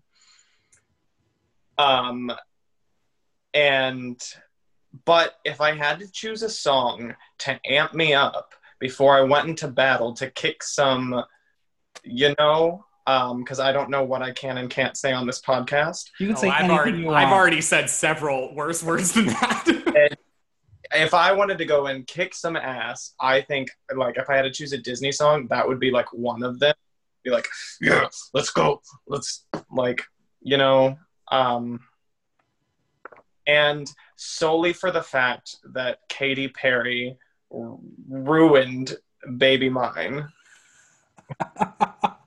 wearing that elephant costume and then put her dog in one as well. Wait, when did this happen? It was for Idol last year. It was for the Disney Live thing, wasn't it? Yeah, Weird. she did it. Yeah, and for American I Idol when hate they that. taped it. I'm switching. If you have not, it is the most uncomfortable thing I've seen. I think she's a wonderful artist. I just think she's made some interesting choices. I won't call them questionable because I don't want to question them. But yeah, I'm just going to have to go with Into the Unknown because I am so in love with the Frozen 2 soundtrack. I still think there's a disservice with 2 very important songs not being on here. And we have like a wild card category, like where they come in and just take over. No. Yeah, like we get down to the final one and then we just bring in a Frozen 2 song to fight against it. Next break. Does anyone want to fight for Baby Mine to... I'm just going to say this. You have to consider the source material. You can't judge. You can't... You say this then when you say you like the Panic at the Disco cover more than... No. I don't... What I said was, the original version is the Idina Menzel version. I don't care for that version. I care for the Panic at the Disco version. I I'm would agree. considering the original. What Robbie is doing is, I don't like baby crying elephants. You're making elephants cry. Oh, because I was going to vote for Into the Unknown anyway over Baby Mine. Are you saying that Idina Menzel's version is better than Panic at the Disco then? I'm not saying it's better, but I do enjoy it. And I think that, even though she's not everyone's favorite singer, I think she has a lot of stuff under her belt. And anyone that wants to come for her, you better have just as many credits and just as much popularity. Do you know what's under her belt? Oh, nodes. God. Lots and lots of nodes. Listen, but I don't need to fight for it anymore. It's Into the Unknown. We can move on. Than I've ever had, and I will support her for that. She's gotten through and she's made it work. Nodes suck, but nothing sucks as hard as you, Robbie. No, I'm a nun, and they don't allow us to do that here in the convent. The audience was 79% Into the Woods, 21% Baby Mine. Into the Unknown. Oh, sorry. I'm tired The already. audience prefers Into the Woods over Baby Mine. So I think all I saw was Into, and I was like, that's where my mind goes. So are we gonna have that's why. break in between before we? Yeah, we can take a pause after we finish this round. bless. Next up, number 28, I See the Light. Number 37, Dig a Little Deeper. Starting off with Andrew. All right. I'm going with what I thought I was going with. I'm going to go for Dig a Little Deeper. I think it is an incredibly fun song. I think I See the Light is a love duet. I think the lantern scene is remarkable. The song, for me, I don't think it does anything like incredibly exceptional. Like Zachary Levi's attractive, Flynn Rider's attractive, cool. That doesn't like make the song great. Dig a Little Deeper is like, first of all, Jennifer Lewis is phenomenal. Like, she can do no wrong. She could do anything in that song and I would love it. And then Anika Noni Rose is one of the recent female vocalists in Disney that I find to have the most pleasant voice to listen to. Like, her belt is so clear. I love the way she approaches notes. So like her having that final belt in this song just like kind of puts it over the top for me. So I'm going Dig a Little Deeper pretty hard. I too will be digging very hard for Dig a Little Deeper. I think I See the Light is one of the most boring, overrated moments in recent Disney history. Dig a Little Deeper is stunning, and the moment I realized I am a big fan of this song was watching a YouTube video where someone overlaid Dig a Little Deeper onto what could potentially be the moment in Splash Mountain on the ferry boat, and I was like, that's it. This song is brilliant. I'm very excited to hopefully hear Dig a Little Deeper in the Disney parks for years to come. So my vote is going to Dig a Little Deeper. Tim? I Dig a Little Deeper. This was one of my big gripes about our original 21st Century list, that it was left off.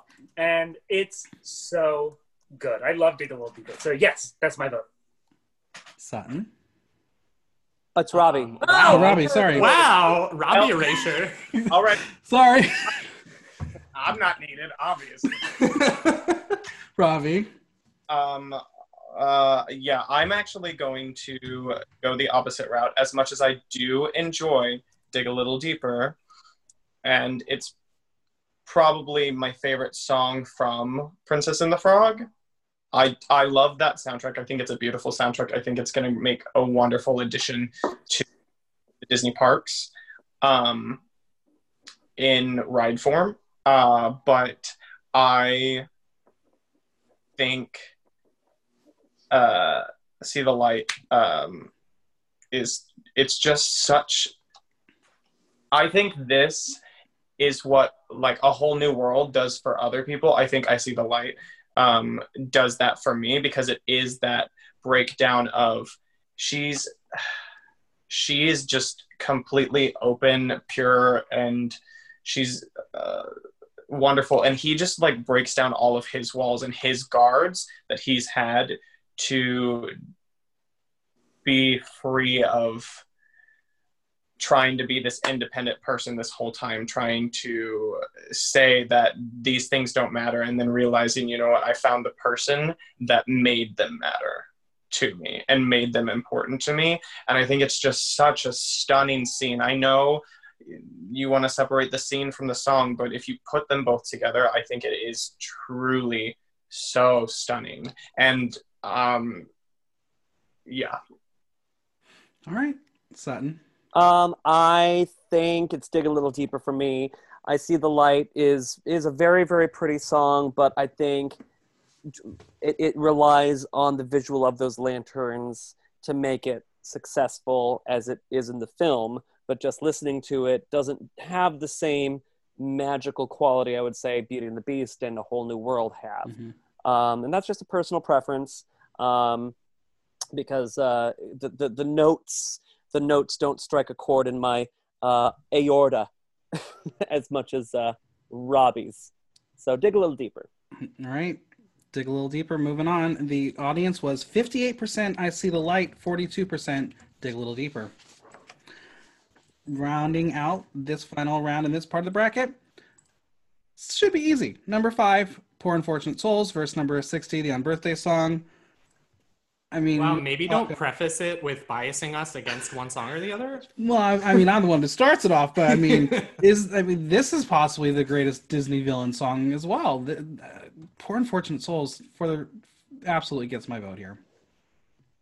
Wasn't Elaine Stritch almost going to do it? Yes, she was deemed too drunk to do it. Oh, good for her. If I had a nickel. It's got to be Poor Unfortunate Souls for me. I love it. I love Cabaret. I love that whole vibe. So, yeah. For personal reasons, this song sits in a very tender spot. Poor They've cream for that. What? They've cream for that. Oh. No. It sits in my aorta in the wrong way.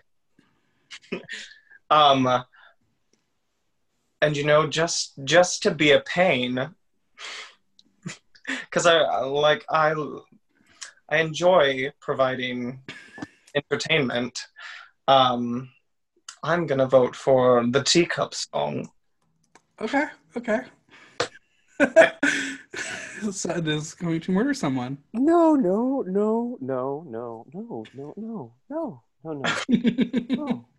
It's Poor Unfortunate Souls. It is the greatest villain song ever. Tim, to go deeper, to dig a little deeper on your factoid about Elaine Stritch, before Elaine Stritch, they originally offered it to Bea Arthur, but she was too busy filming Golden Girls, and that's when they went to Elaine Stritch.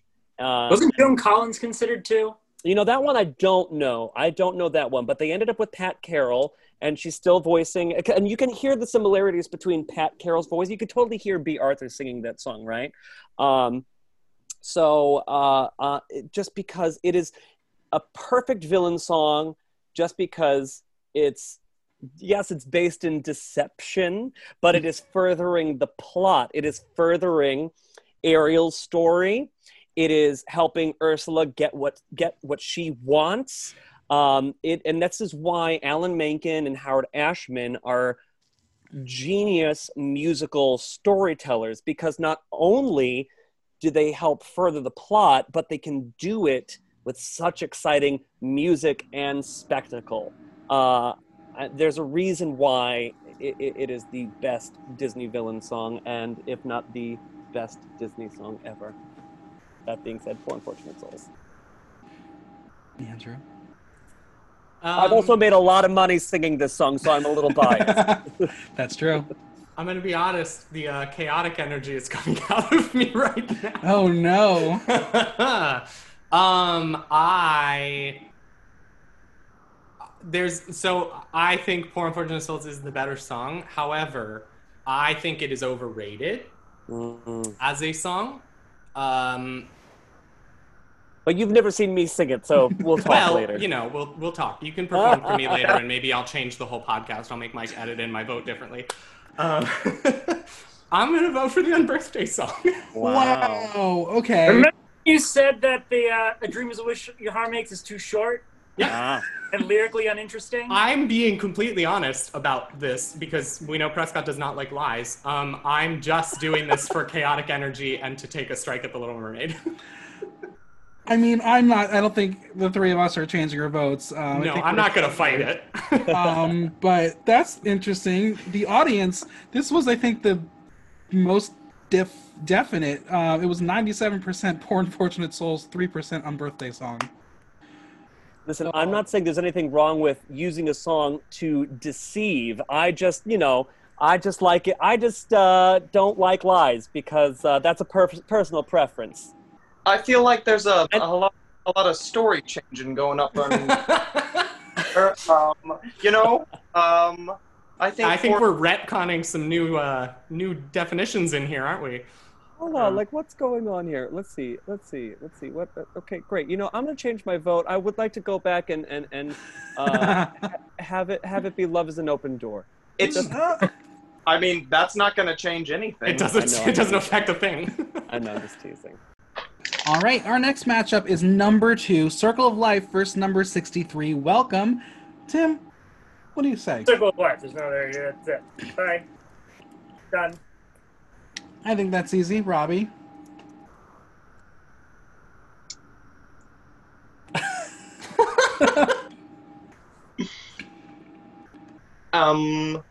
Robbie put on his ears and become a little brat. Become? Yeah.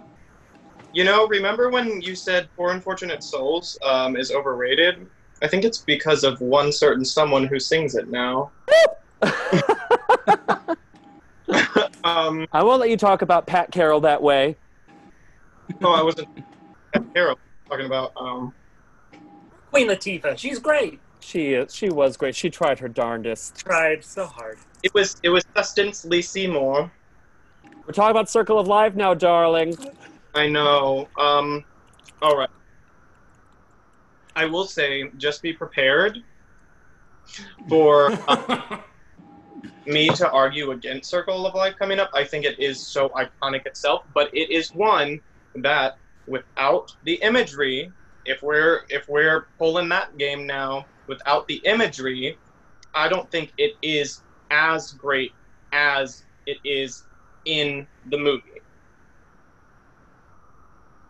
Okay. Don't that. So your vote? I will vote for Circle of Life this round, even though I think Phil Collins is being highly underrated. It's Elton John. What? Oh, whoa, you're talking about Welcome. Okay, I forgot. Sorry. I apologize. Tim has already forgotten what the competitor was. And yeah, and I'm still confused why this wouldn't be the other main song in. Yeah, I thought On My Way wasn't on there. That was the whole point, because then whoever didn't show up to ours pushed a song that was some other song. Correct. And I was confused why On My Way wasn't on there, too. So this is a setup issue and not an us issue. Fair. All right. I'll be honest, I don't think it's the biggest travesty in the world because On My Way would not have won the whole thing for me. That's true. That's very true. All right. You stick that. I'm just going to say Circle of Life, and all I'll say is you're wrong. It is a stunning, stunning song on its own. Because if you go back and listen to Elton John, the original version before the film came out, it's just perfect. Elton John as a songwriter, I think in terms of musical artists, I think Elton John is in my top 3. And Circle of Life, I remember as a kid listening to it in my mom's minivan on 93.9 KISS FM, The Light in Chicago. I remember the first time hearing it and just thinking, what is this song? And I loved it. So, I don't think it needs the visuals, and that's all I'll say about it. Circle of Life, final answer. Correct. Andrew? I'm going to take a middle ground between where Robbie and Prescott are sitting on this, where I think the visuals absolutely enhance the song and are wonderfully stunning and iconic. They do. I do think it stands alone. I also think it's a little overrated. So I'm kind of just putting Because it's good. I mean, Yes. Oh, yelling, I'm putting. So I have a tally for anytime someone yells or anytime someone cries, and I'm putting that one down. Are they individual? So I got my own little category. Oh yeah, they're all over here. I have one for ruined my life. Perfect. You need to take a picture of that when we're all done. Yeah, this is great. Yeah, I'm just basically gonna dip my toe in all of the buckets that everyone's talked about and agree with everyone, so that I'm conflict avoidant for this one. But I'm picking Circle of Life. I don't know. Okay, Yeah. Sandra. Yeah. It's only for this one. I'm gonna switch that up real That's fast. the crash of opinions. I mean, I'm definitely going to vote for Circle of Life. I think it's interesting that this round is narrative songs as opposed to sung by the actual characters. I think Welcome is a cute song. Disney parks have used it before. Brother Bear, not a memorable movie. The Lion King, maybe one of the best Disney movies. I think Circle of Life has to take it, and I don't know if we need to say anything else on it. Robbie, are you marking down every time someone rolls their eyes too? He is now. No, because I can keep track of myself. Don't worry, I'll The point it audience out. for this was 93% Circle of Life, 7% Welcome. So another blowout. Next up is number 31, You Can Fly, versus number 34, The Bells of Notre Dame. And all I will say is this is a number one song from one person versus a number one song from another person. Robbie, you get to start. All I'm saying is that this is the biggest travesty of matchups because I like Peter Pan is such an important story to me, and Bells of Notre Dame has like one of my favorite lines of any song in like what makes a monster and what makes a man. And I'm torn, but Peter Pan will always win out for the fact that I think this song inspires so many people, whereas I think Bells of Notre Dame, as beautiful as the Olim that comes in the beginning is, I think that's a narrative song, and I think one does more than the other. And so my vote is for You Can Fly. All right, Sutton. Sorry, I was unmuted. I was muted because I was chewing. This is a hard one. I think this is going to be a hard one for all of us. I love both these songs very, very, very much. In terms of the musical themes, these are the themes of both these movies, and they're both rich and full and exciting, and they stir a lot of emotions. So I don't know which way to go. I'm evenly split on this one, so I feel like I could go one way or the other. Honestly. I think I do have to give it to Peter Pan, though, just because of the musical theme, the bum ba it stirs so much, and it is another one of those Disney animated features that is a foundation in terms of music. There could be no Bells of Notre Dame without, the theme of Peter Pan, which punctuates the song You Can Fly. And plus, the song itself, You Can Fly, is so joyful. Again, like Whole New World, it's a release. You see the kids flying off, and that imagery, going back to imagery, because I guess it's very important all of a sudden, the image of them flying across Big Ben, it's stunning. And add the music to that, it's glorious. So yeah, You Can Fly, Peter Pan. Final answer. And that is not to take away Bells of Notre Dame, because I love it so much. Andrew? I know that whichever way this goes, we're going to have a fight, because as you said, these are two people's number one songs. I am the Bells of Notre Dame number one person. Bells of Notre Dame is like incredible. The journey it goes through, the amount of things it does, both narratively, musically, it introduces us to like multiple characters. It introduces us to the persecution of gypsies, which is going to be a major portion of the plot line. It introduces us to Frollo and his own battle with justifying his own actions using religion versus the archdeacon essentially coming in as a conscience for him in that moment.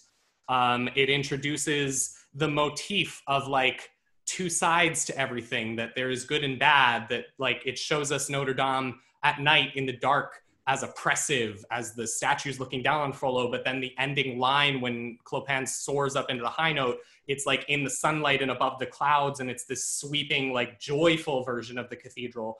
So like the fact that one song can introduce like a dichotomy of themes about the cathedral, a dichotomy of themes about the hero and the villain, and already contrasting them with the line of who is the monster and who is the man, which I agree is like just one of my favorite lines in anything.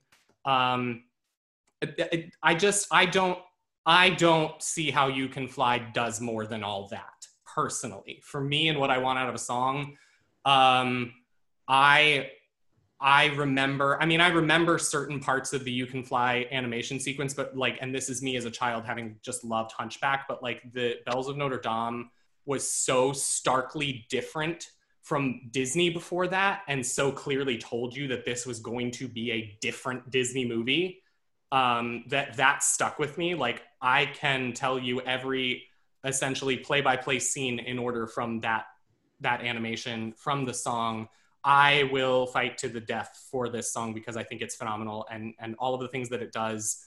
And the different way, like it uses percussive instruments to actually put bell sounds into the music, but then also uses like three classical things of like trying to essentially mimic bells, where like Frollo's line that only moves kind of one note up and down when he's singing, that is an often used thing in classical music to represent a bell because the bells can sort of waver between tones. The whole final like ascending line with Clopin and the two like kind of separated, like there's so many ways that like this whole song just encompassed bells and the cathedral and told us how big a player Notre Dame was in this whole setting, that like it blows me away every time. This song, I never fail to get chills listening through to the end. Never fail once. When I put the numbers in and crunched the numbers and saw what the matchups would be, this was the one that I knew was going to cause a lot of tension, and I am excited for the content for the listeners. But I will say I'm very swayable, and I think they're both incredible moments, incredible, important songs for Disney. As I said earlier, I'm not the biggest fan of Hunchback, but this is one of the songs I do like. So I think right now my initial vote, and Robbie hates me right now, he's going to kill me. I'm still swayable. I'm going to put it down for Bells, and I will allow Mr. Bell to be the swing right now. Apropos. So,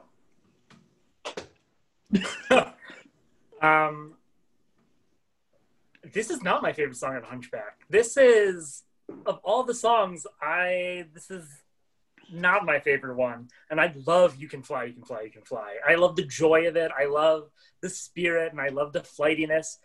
So that's my vote. All right. So right now it's a 3-2, and I know, Andrew, I was going to wait. Pitch? I was going to wait because I thought I could get it through this round and bust out a lot of these arguments against Circle of Life, but let's fucking go. All right.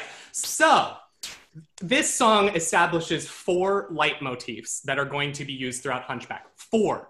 You Can Fly establishes the one Peter Pan theme. This one does 4. There's the cathedral theme, the da-da-da, which is used for Notre Dame throughout and then goes into Frollo's villain song. Which is odd, which strikes me as like, that when I first saw this movie, I went, wow. Yeah. Wow. Yeah. Then once the Archdeacon comes out and convinces Frollo not to kill the child, the shift from the cathedral theme and the ominous of that, it goes into the da-da-da-da, which is the beginning of Out There. The world is cruel.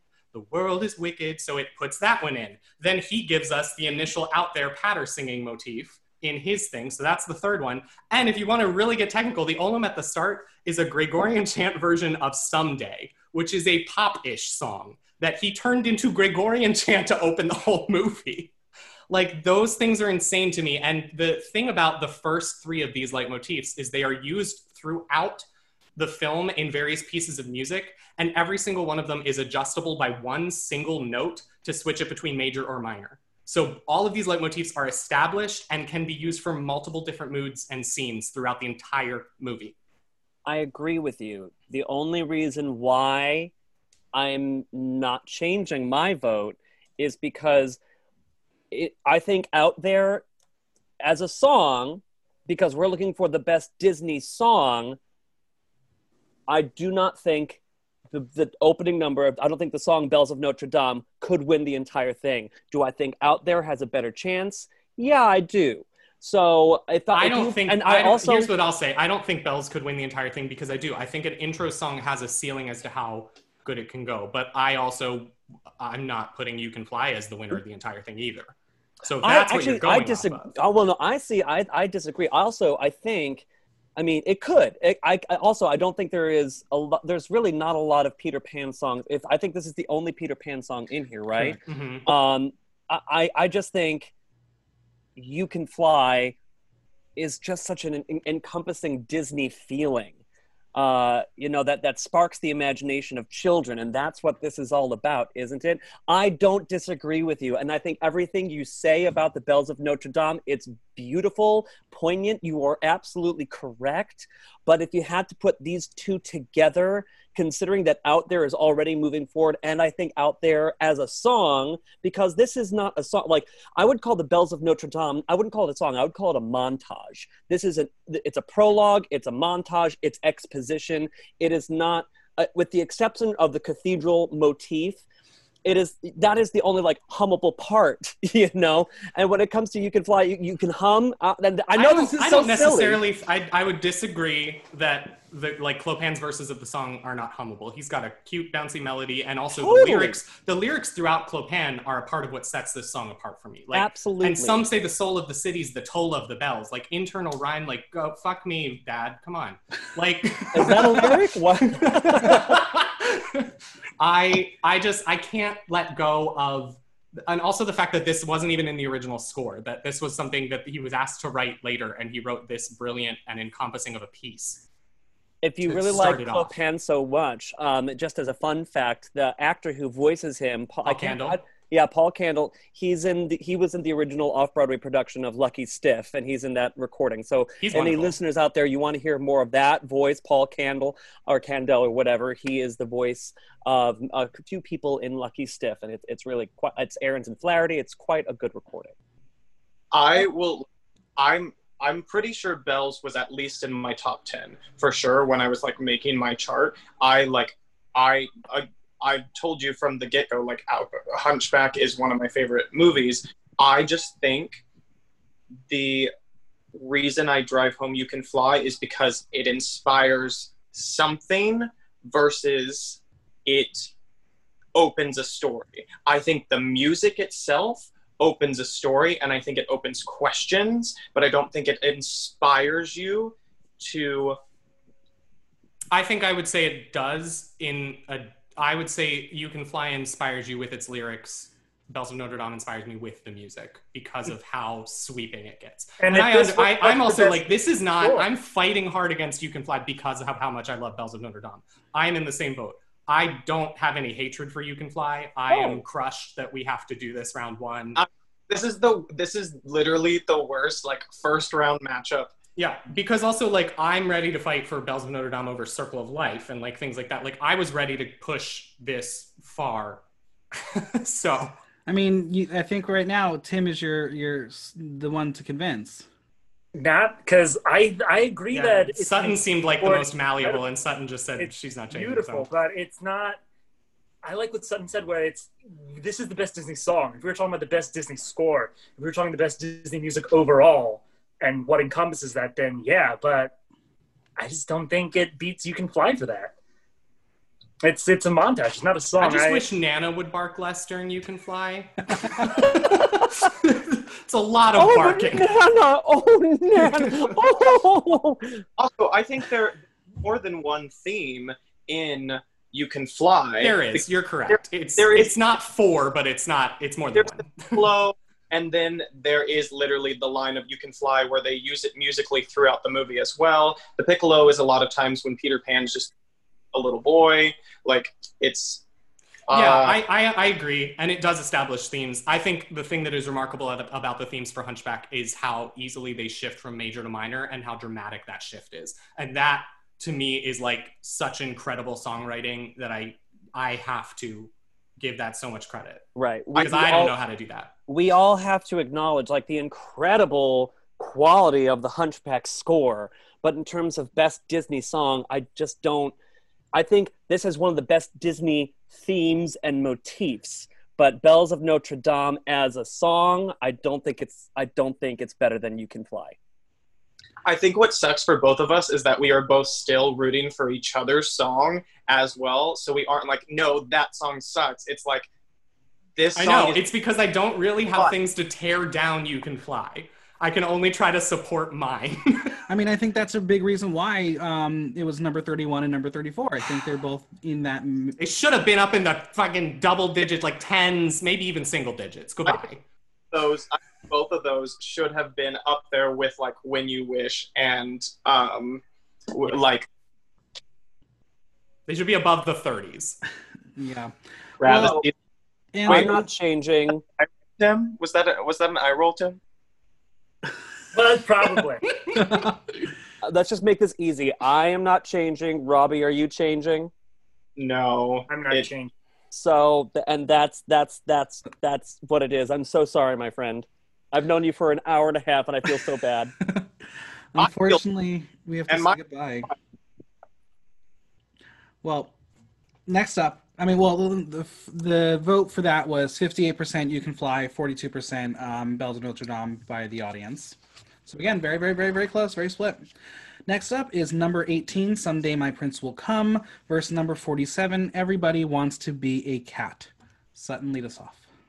Oh, golly. Okay, I don't like Someday My Prince Will Come. I also don't like Everybody Wants to Be a Cat. So that being said, I'm going to go with Someday My Prince Will Come, just because it's the original princess song. I cannot stand her voice, but I do thank the song for the innuendo and the many dollars it's made me by making twinks laugh when I sing I Make Princes Come. Oh, you must be grumpy. I think Everybody Wants to Be a Cat is a copy of I Want to Be Like You. I think those songs are the same thing, and I think I Want to Be Like You is the better song. And in this case, Someday My Prince Will Come, between these two, is the better song. All right, Andrew. This is another one I'm closely torn on, but not out of passion. I'm similar to Sutton. It's simply because I don't have a strong feeling. I have to stay consistent with the things I criticize. Someday My Prince Will Come is very short. Doesn't go a lot of places. Doesn't do a whole lot. That is an issue I have with it. Is the music behind it lovely? Yeah. Was it iconic because it was like the first of its thing? Like, yeah, I give it all of these things. Everybody Wants to Be a Cat is fun. I find that before I went into this, I forgot that there was a first half. Like the only thing I remember was the everybody. That's the only part I remembered. And that part's great. It's also very short. And I do really hate when like they're singing the first part, and it's actually kind of a cute little swingy jazz thing. It's nothing like remarkably exceptional, but it's cute. And then the kid comes in and I'm like, shut up, please stop. You don't sound good on this. Get out. You don't like children, I find. Yeah, I don't. I really don't. And the more I talk through this, the more I don't know where I'm going.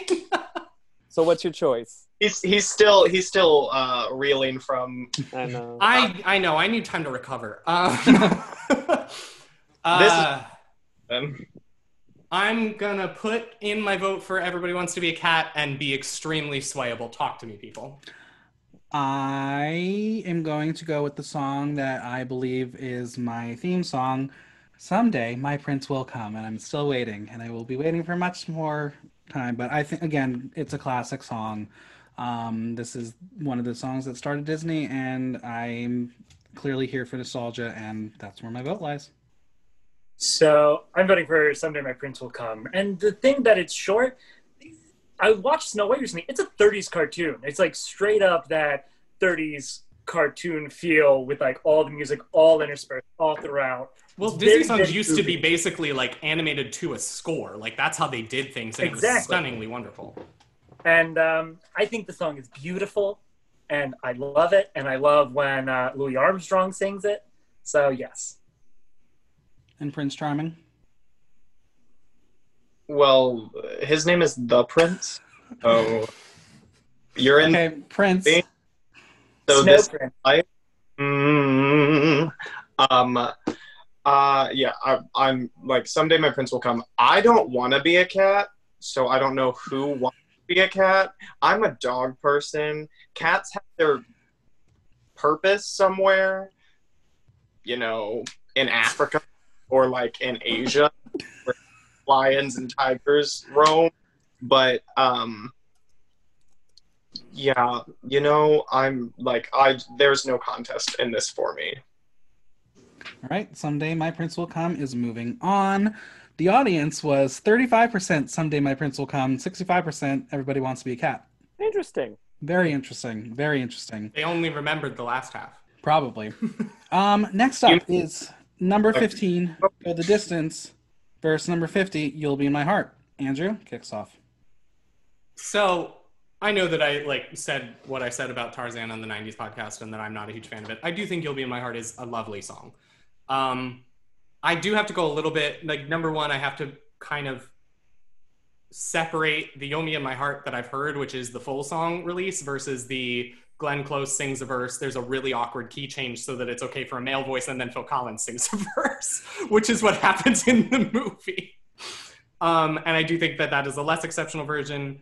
I also think that Go the Distance is one of my favorite I Want songs. It's really cool. The orchestration is great. I love it. The big bummer is that the proper climax is post meeting with Zeus. So if you're listening to it on Spotify, you don't get him belting the end of the song, which is the best part. So I don't know. There's maybe some points off there, but it's an easy Go the Distance vote for me. So we all know that I was very much Team Tarzan on the 90s podcast, and I went all in to try to get Tarzan more love. But Hercules is my favorite movie, and I cannot not give it to Go the Distance. It is a beautiful song.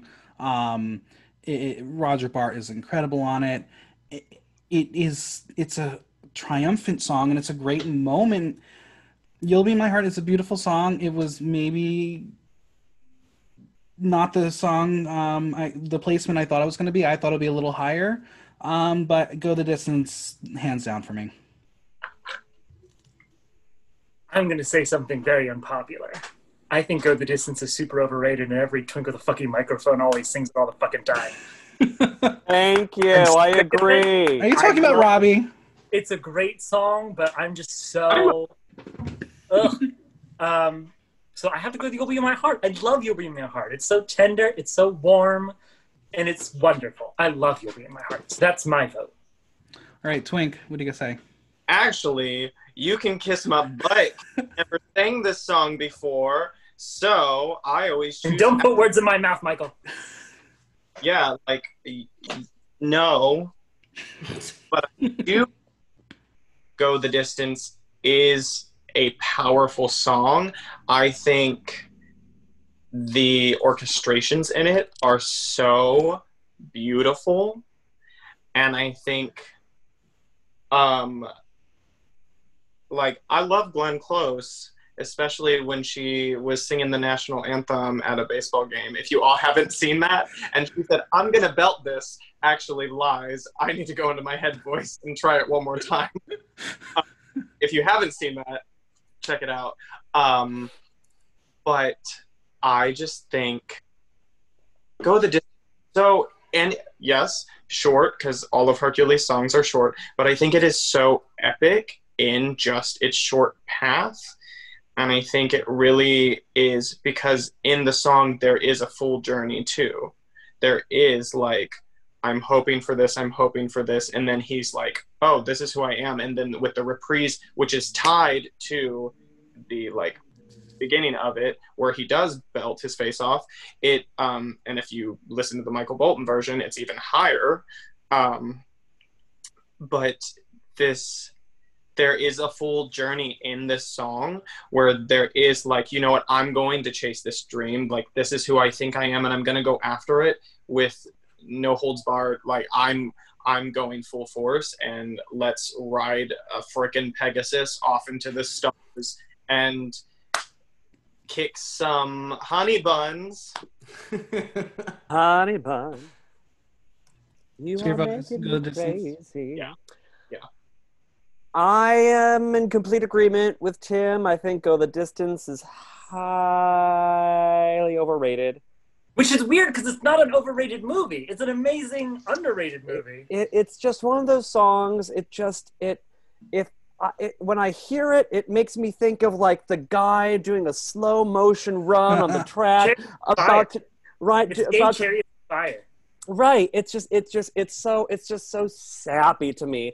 But that being said, putting it up against You'll Be in My Heart, again, not an overrated song, but also not the Phil Collins song to like be like, yay, Phil Collins and Disney, you know? So between these two, I begrudgingly give the vote to Go the Distance because it is the better song. It's moving on, and the audience was 55% Go the Distance, 45% You'll Be My Heart. Wow. A lot closer than I thought it would be. Yeah. Same. All right, next up, number 10, Part of Your World, verse number 55, Friends on the Other Side. Boom, boom, boom, boom, boom. I will say that Part of Your World is not one of my favorites from The Little Mermaid. It's fine, but I love some of the other music. But it has to move forward, in my opinion. As much as I love Friends on the Other Side, and I think it's a really beautiful cinematic moment. And again, we're talking about that green smoke and Dr. Facilier. It's terrifying in all the right ways. Part of Your World, again, is a Disney classic, and that is where I will vote. I love Part of Your World. I love every song in The Little Mermaid. It's an incredible score. So yeah, it's, I don't know. Yes, Part of Your World. That's my vote. Absolutely. And Friends on the Other Side is the song you pitched for. It's a song I picked for my choice because I was only allowed one because the rules are garbage. I tried. I really tried. And Wait. all of Princess and the Frog was left out. So Not all of it. you left one song in and then you had to add the others. No, I added Dig a little deeper. Dig a Little Deeper, and then you added Friends on the Other Side. Friends on the Other Side. But so we had Down in And New Almost Orleans. There's on there. No, we well, in the original we had Down in New Orleans, Almost There, and When I'm Human. So we had 5 entries from that movie to pick from. That is correct, and I am wrong. So I apologize. But I All still right. feel like we left out all the other good songs from that entire score. It's another issue, though. I'm voting for Part of Your World. All right, Robbie. So you're going against your own choice? Well, against Part of Your World, yes. I think that Part of Your World's a better song than Friends on the Other Side. See, and here, like, I think Part of Your World is overrated. I really do. I think it is a good song, but I do think it is overrated. And especially just because Ariel annoys the crap out of me. Like, if there is a princess that annoys me, it's her. It really is her. And to be honest, like, listening to the movie, I will always want to listen to the Broadway cast more, other than probably Poor Unfortunate Souls. Like, I will go back to, like, just not when Sutton sings it. So, But I'm so good at it too. well, I just never know who's going to come out of your mouth. Good night, everybody. Oh, sounds like my wedding night. I like, again, with this new change of the ride that's coming, I want this song to be the Lift Hill song. I want it to be like, "Are you ready?" Like, Yes. want, and then like all of a sudden you're turned into a frog. Like, there'll be a lot more room in Disney when everyone's turned into a frog. So I'm gonna vote for Friends, which I think I'm surprised I am voting for, but I just like, Ariel just annoys me. Daddy, I love him. Oh, really? What's his favorite movie? What does he like to eat? Daddy, I love him. I want some footsises on my body. Screw. That's a fetish, dear. That's a fetish. You gotta work on that. I have a footsises fetish. I want some footsises on my body. Well, all right. Well, I'm sorry Ariel annoys you so much, but I'm going to annoy you further because Jodie Benson mailed me an autographed postcard. I know you. And which was very, very nice. She didn't have to do that. My friend Jeremy is her cousin. I sang Part of Your World as a mashup with Somewhere That's Green. And it's incredible. Thank you, because it's, essentially the same song, same composers. Something that's been done twice. Well, listen, but do you want to know what? They struck gold twice because they're both great songs.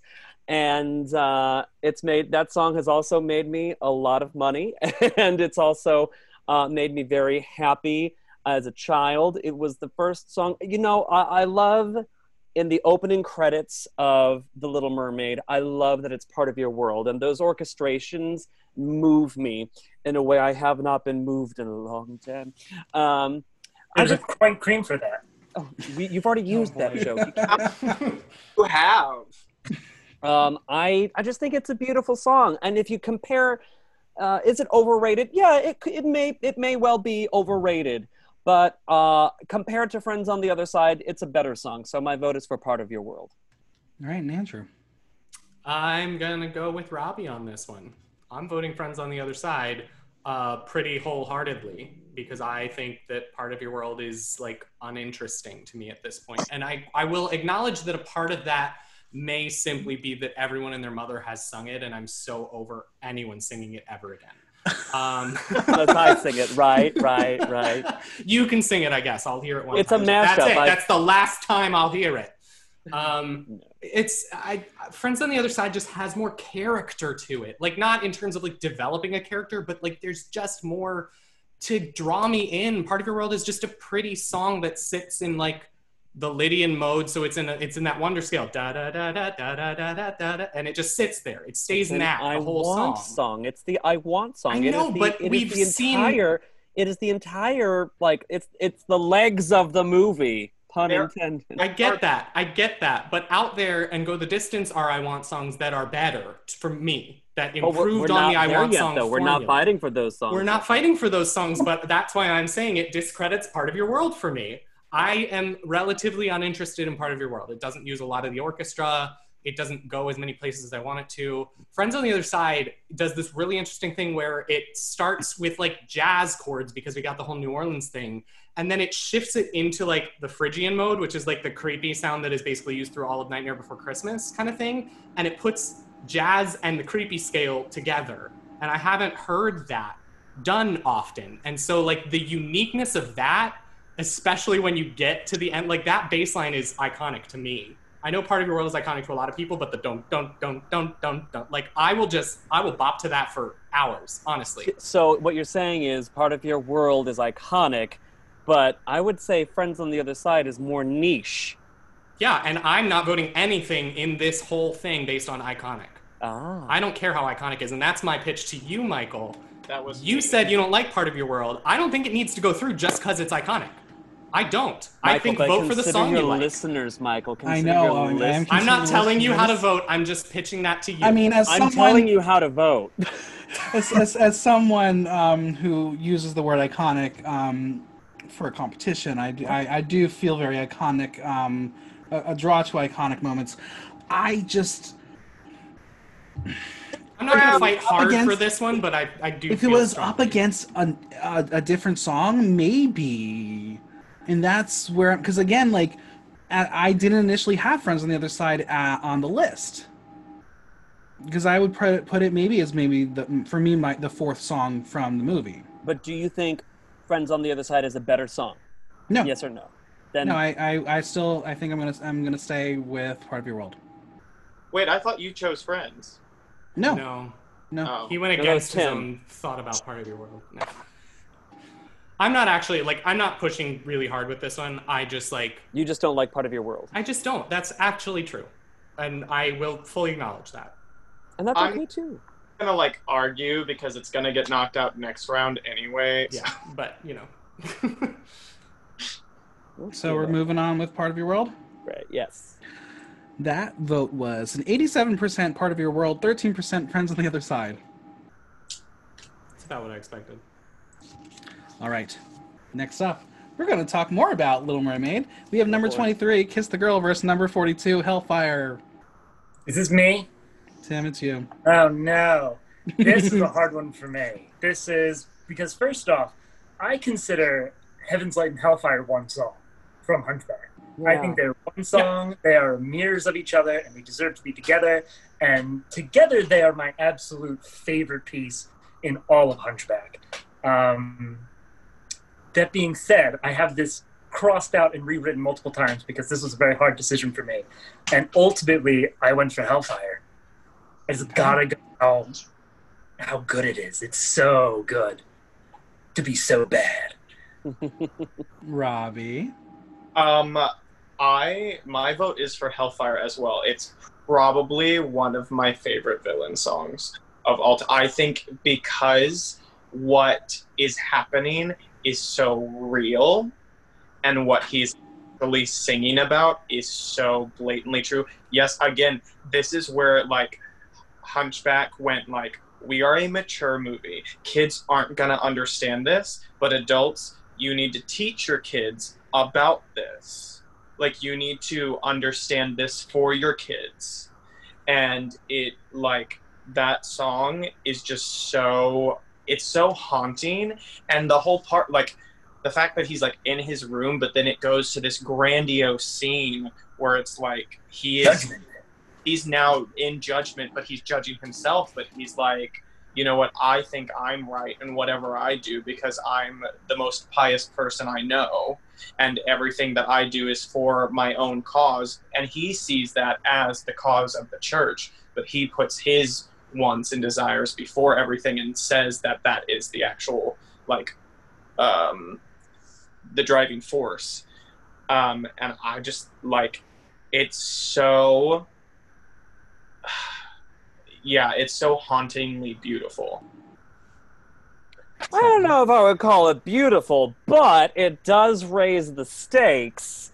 Both these songs, actually, both these songs really come at a moment where the stakes in the story need to be raised. Kiss the Girl, a fantastic song. Is it the best in The Little Mermaid? No. Did it win the Oscar? No. Hellfire, after everything that happens after Hellfire, this is the first time that we see Frollo as truly, like, yeah, we've established he's the villain, but this is the first time we've established he is frightening, and the stakes have gotten even higher. So I'm going with Hellfire based on the fact that the story from this song onward has heightened, and now Frollo is a true danger to all of the characters that we've come to love, including the Paris. Exactly, including all the singing and dancing trolls. You know, so yeah, Hellfire. Andrew, you must be very happy right now. I'm thrilled. Here's what I will say. I know I ranked Bells of Notre Dame #1, but I think in actuality, more often Hellfire is my #1 of all Disney songs. I am obsessed with this song. It is my absolute favorite villain song because of its complexity. Because a complex villain with this kind of depth is something that we don't really get in Disney movies, and in many movies, you don't get this sort of insight into a villain's descent into madness through a really thrilling song. So yeah, absolutely Hellfire. Just for shits and giggles, I'm giving it to Kiss the Girl, mostly because I wanted to see a Little Mermaid versus Little Mermaid matchup. But Ain't gonna happen. it's not going to happen, and that's fine. But I think Kiss the Girl again is if we didn't have Kiss the Girl, I See the Light would never have existed. It's a beautiful, beautiful cinematic moment, another Disney classic. But let's move Hellfire on. The audience went 69% Kiss the Girl, 31% Hellfire. Oop. I think it's because like it's so nice to like hear people appreciate Hunchback, because I think it is. For me, I think Hunchback is the most underrated for how good it is. Mhm. There are so many underrated Disney movies, but I think for how actually good it is, not just because I like the movie, I think Hunchback is like the most underrated Disney movie. Alan Menken and Steven Schwartz didn't have to go that hard, and they did. And they did that for us. They And went then crazy. Harder. Then they went even harder when they took it off Broadway. Oh my god. Yeah, if we had some of those songs in here, All right, next round. Did you see the is- production of Evergreen Wintergarten, Robbie? No. I've only been down here like a year now. So, Oh, okay. yeah. It was garbage. Oh Oh, no, wait, no. this is public. Oh, no. Oh no. All right, next Oof. matchup. Number 69, Just Around the Riverbend, versus number 39, I Just Can't Wait to Be King. And starting us off is Robbie. What were these ranked again? It's 26 and 39. Oh, I'm like, yeah, Riverbend is, Pocahontas has some of the best music too.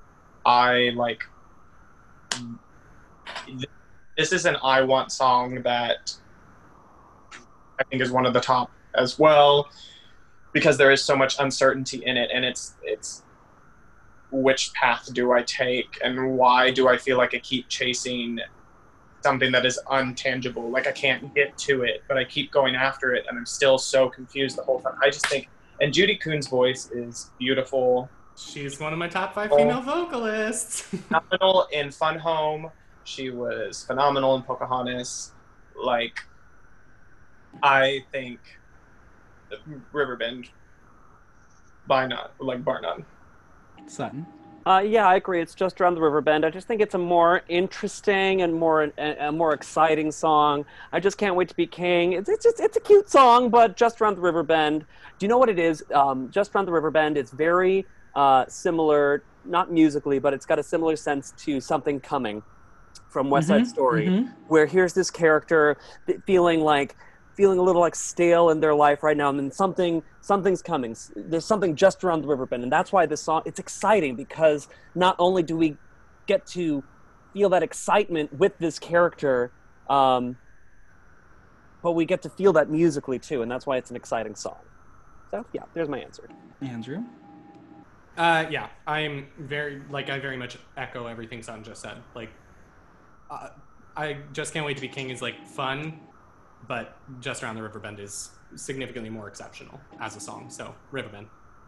I'm not going to fight, but I'm going to cast my vote for I Just Can't Wait to Be King, because I really don't love Just Around the Riverbend.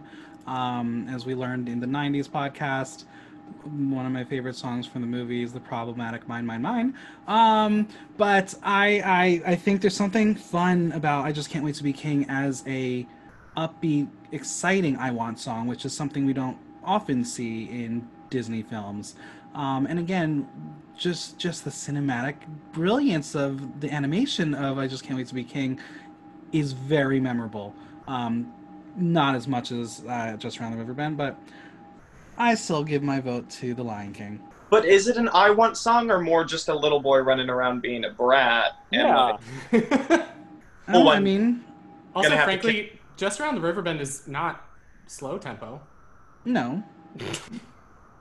But comparatively, there's more. It's livelier. It's more fun. Tim, what do you say? I'm voting for Just Around the Riverbend. No, there we go. Nothing, yeah. I love Elton John, but there are other songs I have to fight for first. He can't win That's them fair. all, okay? That's fine. Yeah. That's what all the Grammys are for. Yeah. The audience went 57% Just Around the Riverbend, 43% I Just Can't Wait to Be King. Robbie, what'd you say? Nothing. Oh. All right, our next matchup, number 7, Let It Go, versus number 58, He's a Tramp. And we're going to begin with Sutton. I hate that I have to be first on this one. We have to acknowledge the cultural impact of Let It Go. It is a good song. My favorite part is the bridge. It's got that driving, pulsating when she's building the ice castle. That is my favorite part. It's so exciting. I love He's a Tramp because I love Peggy Lee. And I think I got to go with He's a Tramp, which I know the majority will probably disagree with me. I don't know about this room right here, but everybody and their mother can sing Let It Go. I don't know. I'm going with He's a Tramp because I love Peggy Lee. I love Peggy Lee. Okay, Andrew. Yeah, I've already acknowledged I have a bias against Frozen 1. I also acknowledge the resonating with the general public that Let It Go did. Like, there is some strength just to that it went so far, I guess. I'm kind of with Sutton. I think the bridge is the most interesting part, and I think some other of the lyrics are just sort of like empty platitudes. Like, I don't quite buy the journey of the song entirely for Elsa in where the movies led her to at that point, but regardless, I'm voting for He's a Tramp. Peggy Lee is also in my list of top 5 female vocalists on this bracket, so I am obsessed with her voice. She could sing the phone book to me, and I like a jazzy song, so there we are. I'm going to vote for Let It Go because the song re-put Disney back on the map. The cultural significance of this song, it took almost 15 years to get a big moment like this for Disney to explode the way they did. And it's just, it's Idina Menzel, not at her best, but not at her worst. And what's her worst? I'm curious. Frozen 2. The Oscars? The Oscars. Yeah, she's had some moments. But Let her.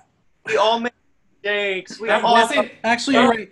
Guys, her worst no. moment was the commercial. That wasn't Idina. That was Adele Dazeem, okay? You're right. Yeah. So then it was this, All the Geico commercial. That poor woman has to live with that. Like, we all have cracks and whatnot to work through. Robbie, we can't be talking about our cracks right now, okay? We talk about meatballs. I can talk about all I want.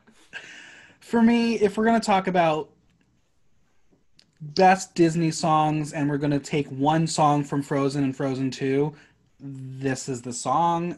It's Disney to me, and that's where my vote will lie. Tim?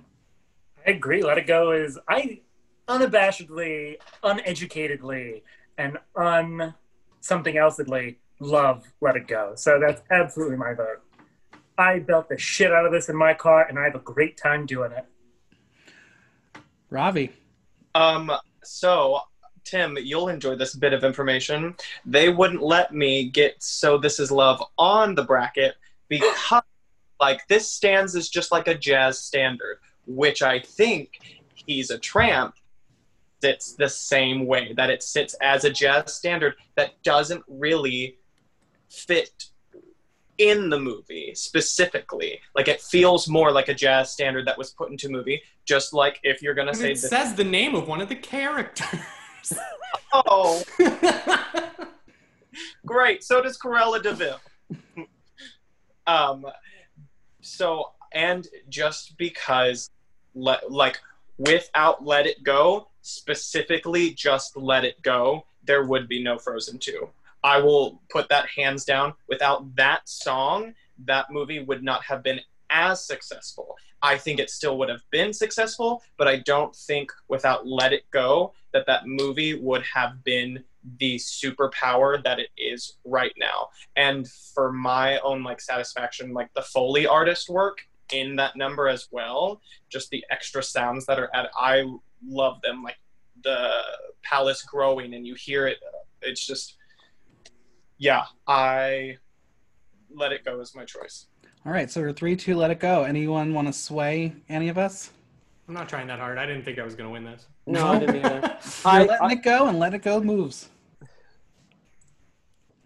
The I was audience, surprised to have one person with me on that. Honestly. Oh, you listen, girl. Okay, one day I'm gonna sit you down. I'm gonna make you watch a whole bunch of YouTube videos of my friend Chuck Sweeney, who's a Peggy Lee impersonator. Oh, please. I'm ready. One of the funniest people alive, and does an impeccable Peggy Lee. I am in love with obsessed. Peggy Lee. I'm ready. Do you I'm ready. not do this song though? I thought you. No, I sing the Jessica Rabbit song. Yeah. I think this song too. Yeah, I which think you'd, I don't sing this song. Cacophony sings this song. but I think you would sound great on it. Oh, well, thank you. the audience was 75% Let It Go, 25% He's a Tramp. Thank you. All right, our next matchup.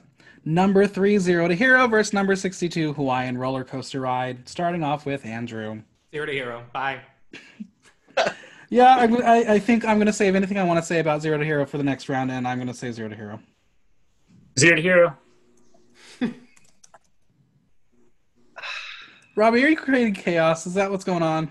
It's not that I'm creating chaos. I love Hawaiian Roller Coaster Ride. Actually, I don't know any of the words. I don't speak that language very well. I make them up, but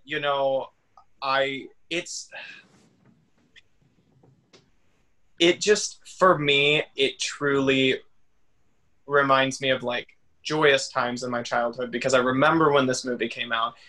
Mind you, I am going to cast my vote for Zero to Hero. I'm not going to create any, but I think like Hawaiian Roller Coaster Ride is it's the first time that community was represented by Disney as well. Give it its credit. Animal? What? Was that an animal? Where? It sounded. I heard scampering. Yeah. It's my dog, sorry. Oh. Damn it. Oh. I was like, what is that? I thought someone was typing really enthusiastically for a second on an old typewriter. No, I was like, because my microphone is so good, it picks up everything. So there. I told you I didn't have a computer over here, okay? Like, that's all I got. I'm just going to say I vote 0 to Hero, and we'll talk about it next round. I agree. The audience was 91% Zero to Hero, 9% Hawaiian Roller Coaster Ride. Next, we have number 30, I'll Make a Man Out of You, versus number 35, Almost There. Let's get down to business. My vote is I'll Make a Man Out of You. Absolutely. I think I'll Make a Man Out of You is another one of those very overrated songs. I like it. It's fine. I'm over it. And I love Almost There. So that's my vote. All right. Robbie. This is a hard one for me because I don't think I'm like truly definitely swayed one way, because I think I am, and then all of a sudden I think about the other song and I sing it in my head, and then I'm like, okay, now I'm pulled that way. Like it's a good old game of tug of war in my head. I think I will say Man Out of You, though. I think that's where I'm going to cast my vote, because I think that is what I would listen to more. And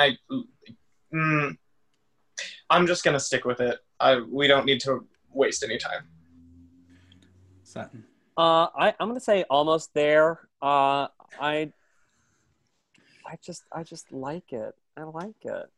I like Mulan, and I like if you made me choose between Man Out of You and Reflection, I'm going to choose Reflection. If you make me choose Dig a Little Deeper and Almost There, I'm going to choose Almost There.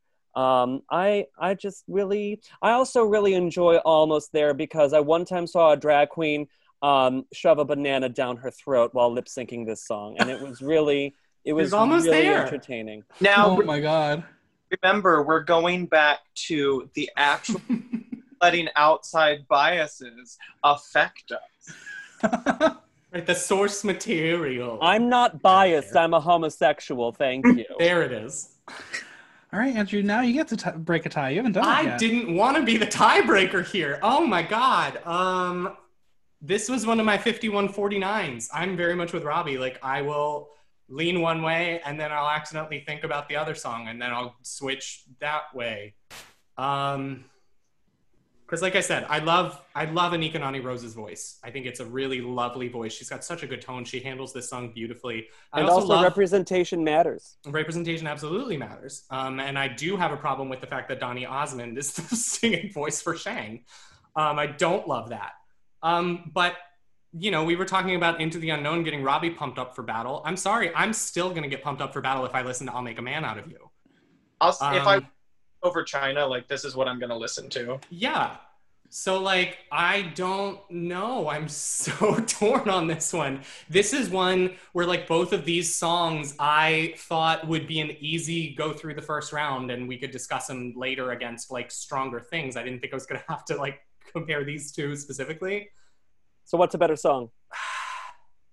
3, 2, 1. I'll Make a Man Out of You.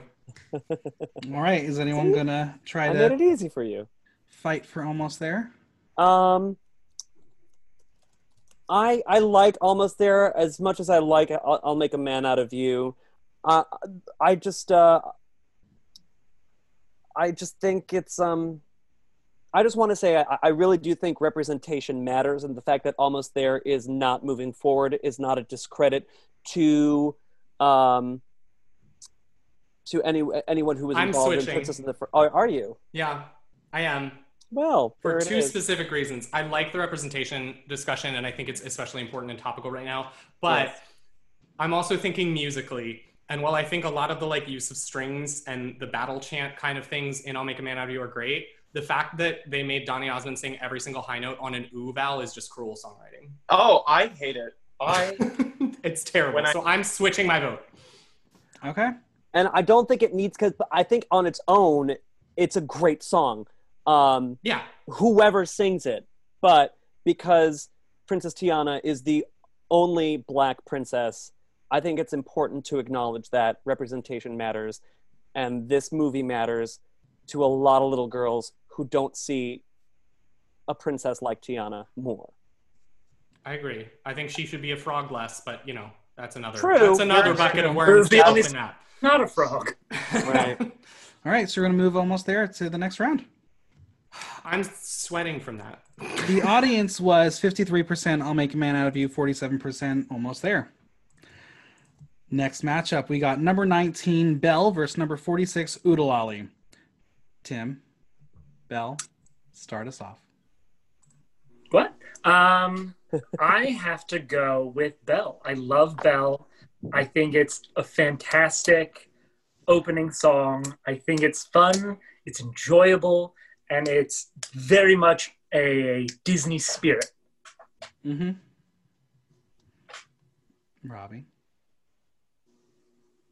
Yeah, I'm going to go with Belle. I mean, like, yeah. There was a different song from Robin Hood that should have been here, but whatever.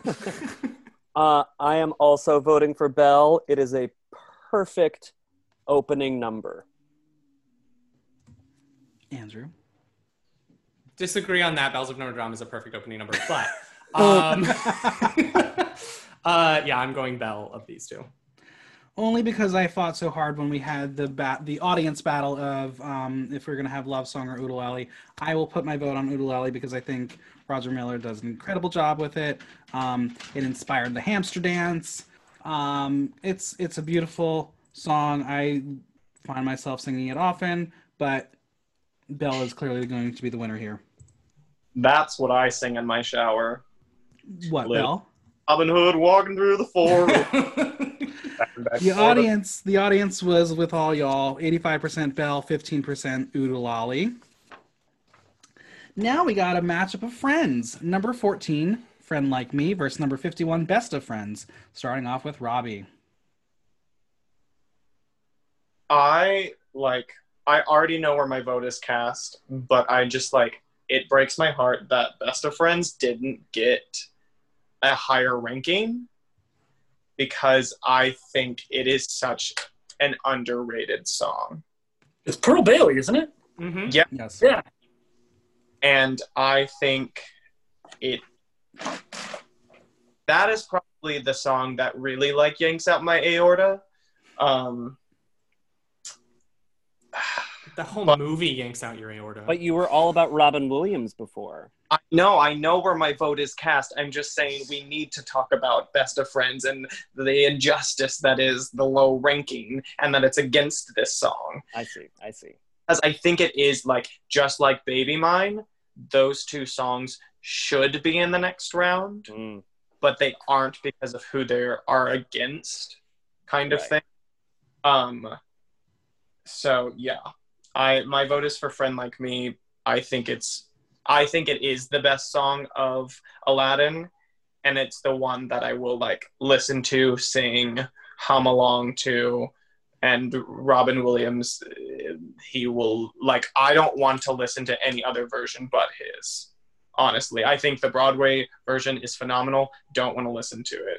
I want to listen to Robin Williams. I think Will Smith probably did a good job. I don't watch Disney live actions because I don't believe in them. Cinderella's good. The Cinderella's amazing. I heard that is the one, if I decide to watch one, that I should watch. I will say I've watched Maleficent only because I'm obsessed with Angelina Jolie, but now I digress. Friend Like Me is my vote. I'm going to go... I just want to touch on Best of Friends for a second. The reason why I don't think it gets as much credit as Robbie wants it to, it's from Fox and the Hound, right? So it's from the dark age of Disney films. And if you look at that lineup, that's like The Black Cauldron, Fox and the Hound, The Great Mouse Detective, and Oliver and Company. The Great Mouse Detective, I fought so hard for those songs to be on here. You should be so proud of me because I know I love Vincent Price well. And I was bum puzzled at the fact that they weren't even on the initial list and I could only choose one. Right. It's a fun movie. And I think so when I was doing online Facebook polls on Disney movies, and in the dark age, Fox and the Hound got the highest ranking. So, but at the same time, these movies also get the least amount of attention because they are the most probably culturally least successful. That's why songs like Best of Friends do not get recognition as maybe they should.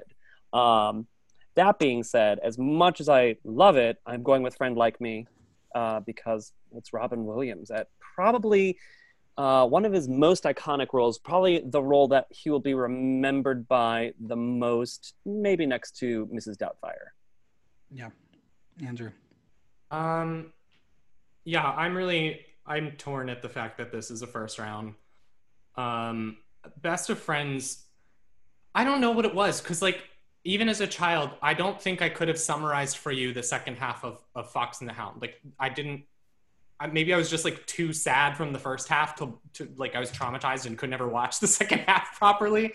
But the first half like resonated with me so deeply, and like that deep sadness of that movie like is in a special place in my heart, and I love it. And I think that Pearl Bailey's voice on that song is so perfect because it has just this like hint of a cry to it, where it's like this heartwarming song in some ways, but then there's a hint of a cry. And so when she's lamenting, why can't the world just let you be, like, it rings so beautifully in her voice. But then it's like Robin Williams, and like Friend Like Me is it's just like his introduce Genie as a character to the world song. My issue with it is that like, it is, again, it's similar to Prince Ali. It's Robin Williams, and I love that. I love him. I think he does it so fantastically, and his character is one of my favorites. But the song underneath is just a simple jazz thing, just kind of repeated. So I'm sort of swaying back and forth in certain ways, and I actually do think I would also lean Friend Like Me, but I feel like that's where maybe the group is leaning. I could be wrong. So I want to give a pity vote to Best of Friends so that it gets some credit. That's where I want to place it. All right. I have already said Robin Williams is brilliant as the genie. I cast a vote for Prince Ali already, and if I cast a vote for that, I absolutely have to do a vote for A Friend Like Me, which I think is, in my opinion, for me, a top 5 Disney song. So Friend Like Me is my vote. Friend Like Me is my vote too. There you go. Friend Like Me is moving on. And the audience was 85% Friend Like Me, 15% Best of Friends. And 7% of them probably didn't even know what Best of Friends was. I think that's probably a big chunk of that. Our next matchup is number 11, Colors of the Wind, versus number 54, I'm Wishing One Song. And we'll begin with Sutton. I also hate that I have to do this one first. I love Colors of the Wind, and without getting too deeply into it, I just think it's a wonderful song. And again, Judy Kuhn sings it wonderfully, so I'm going with Colors of the Wind, final answer. Yeah, this is another one that I'm crushed that has to happen in round one, because I actually didn't really give I'm Wishing One Song much of a chance until I heard how hard Robbie fought for it on the classics. And then I listened to it and I was like, oh, I don't remember any of this, and this is exceptional. So like full credit where credit is due, but I also think that Colors of the Wind is such a phenomenal song in a movie that maybe shouldn't have been made, but if it gave us that song, I'm glad it was to some extent. I don't know where I stand on that. That's a weird thing to even talk about. So I'm going to move on and vote for Colors of the Wind. I too will vote for Colors of the Wind. I think it's a beautiful, beautiful song. It's an important song, again, from that movie. Tim? When I asked my prom date out, not that I was straight, but I wanted to ask a girl, and I wanted it to be dramatic, I played ukulele. I burst into her class singing one song. No, you didn't. I did. It was a great time. That's adorable. And I love it. I love the well scene. I love how creepy the prince is, and I love creepy evil queen in the background being angry. That one is fantastic. Attention. It's so. I'm voting for I'm Wishing One Song. I love it so much. Robbie, what do you want to do? I think Colors of the Wind is probably my favorite song from Pocahontas. And I think it is so beautiful. I think it's so important. But I'm going to do something controversial, and I'm going to pull for like my pitch that I tried so hard to get on this bracket, which is Wishing One Song, because without one song, you wouldn't even know what the prince is, what he's about. He truly says like he fell in love with her because of her voice. That's what he heard first. He snooped over the wall and he saw someone pure and beautiful, and he was immediately smitten. And within the whole Disney world where people fall in love with 1 second, like without these two characters, Disney would not be where it is today. Without this movie, Disney was on a bit of a tenuous like it was a rocky area. Like Mickey was bringing back things and like those characters, but like this movie really made Disney the powerhouse that it is.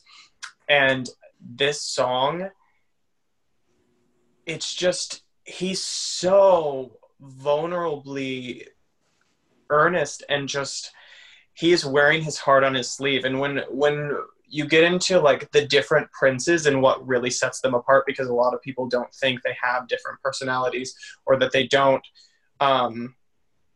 transcend just two-dimensional characters, he is the romantic. He is when you think of a gentleman, someone who literally at the end of the movie sets her up on his horse and he walks alongside of it. He carries her to the horse, even though she's been taking a long nap and he's been searching for months. And I just think that is what this whole movie is about. Like without Wishing / One Song, you wouldn't have Someday My Prince Will Come. Without this is the core of that movie, which is so important to the Disney realm. And I hate that these two are against each other, because I love both of these songs so much, but I will fight that it's too important to let slip. So can you sing us like 8 to 16 bars of it, please? You have to pay me for that. All right, what's your Venmo? Hold on. Just kidding. Is there anyone who will flip and go off of Colors of the Wind? I personally would not, because I think Colors of the Wind is a more superior song than Just Around the River Bend, and Just Around the River Bend has been pushed forward. So I personally don't think I can flip. But with that being said, it's like we've let other Sure. songs that might be superior in a movie lose, even though something else is already further on. Like, so I don't think that rule can you shouldn't put that role as pressure upon yourself. I think you truly go with like what you feel. I mean, I do feel Colors of the Wind is, again, top 10 Disney song, so that's where I'm stuck. Yeah, I hear. I don't think I'm switching, but I'm not sure. I hear what you're saying. I understand like the history and the impact of Snow White. Like and that song specifically, I get it. I also like, for me, Colors of the Wind is the proper full entirety message of Pocahontas that then they missed in the actual doing of an entire film kind of thing. Like it hits more of where that should have gone. And like, I think you own whatever land you land on, like the perfect call out of just like colonialism, like in one short lyric. Like there are some brilliant lyrics in there. And I don't know, I'm wishing One Song is such a beautiful song, and I wish it wasn't here. Like if it was up against, if we had swapped this and Someday My Prince Will Come, I would have voted for it 100% easily done. But I think I'm just sticking with Colors of the Wind. The Prince enters too aggressively. I don't know. But he does. He sits on his voice. Vocally, he enters too aggressively. Well, okay, you want to jump in on Today and like yeah, I would head voice it.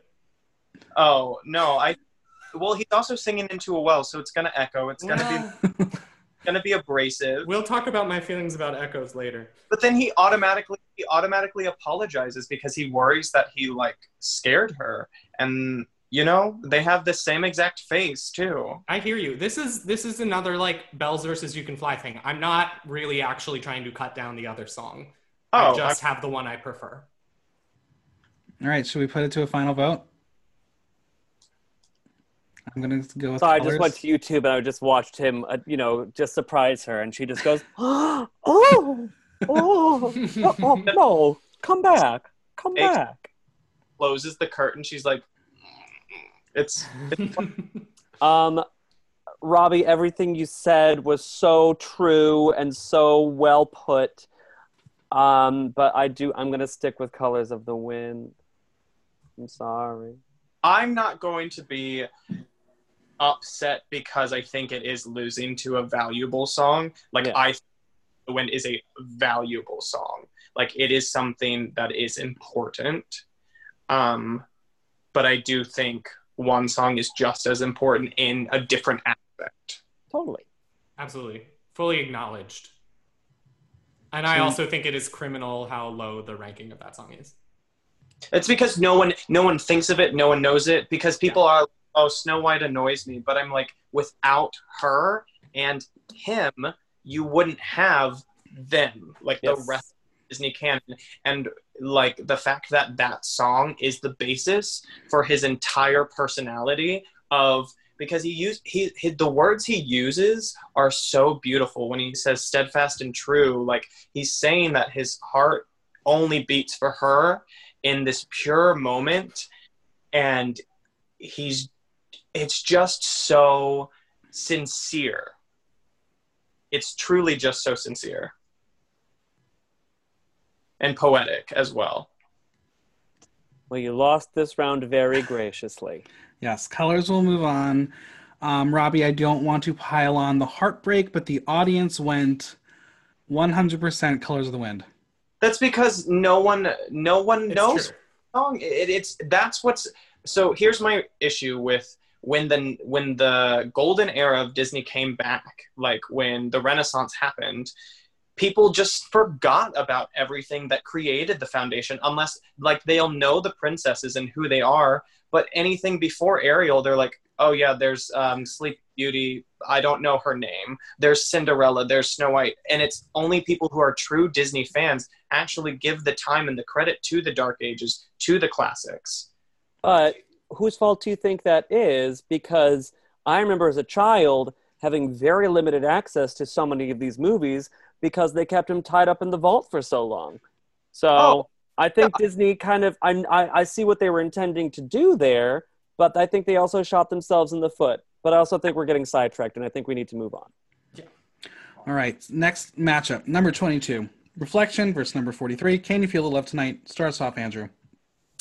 It's Reflection for me. I talked about in the 90s podcast how Can You Feel the Love Tonight does almost nothing for me as a song. I put it through to the 64 because I think it is iconic enough within the Disney lineup that it should be in a top 64 discussion. But as I've said, I am now tossing aside all ideas of what is iconic and what is not, and I'm going with what's a more interesting song, and Reflection does so much more to me. I was one who said I really think Can You Feel the Love Tonight should be in the top 64. It's in the top 64. That's it. My vote is for Reflection. Sorry, I'm getting ready. Can You Feel the Love Tonight is one of my favorite songs in all of Disney. I think it's beautiful. I think it's fantastic. And I'm second guessing myself, so I have to go Reflection too. It's so good. It's such a cool song. Yeah. I think Reflection is too short in the fact that I just want more.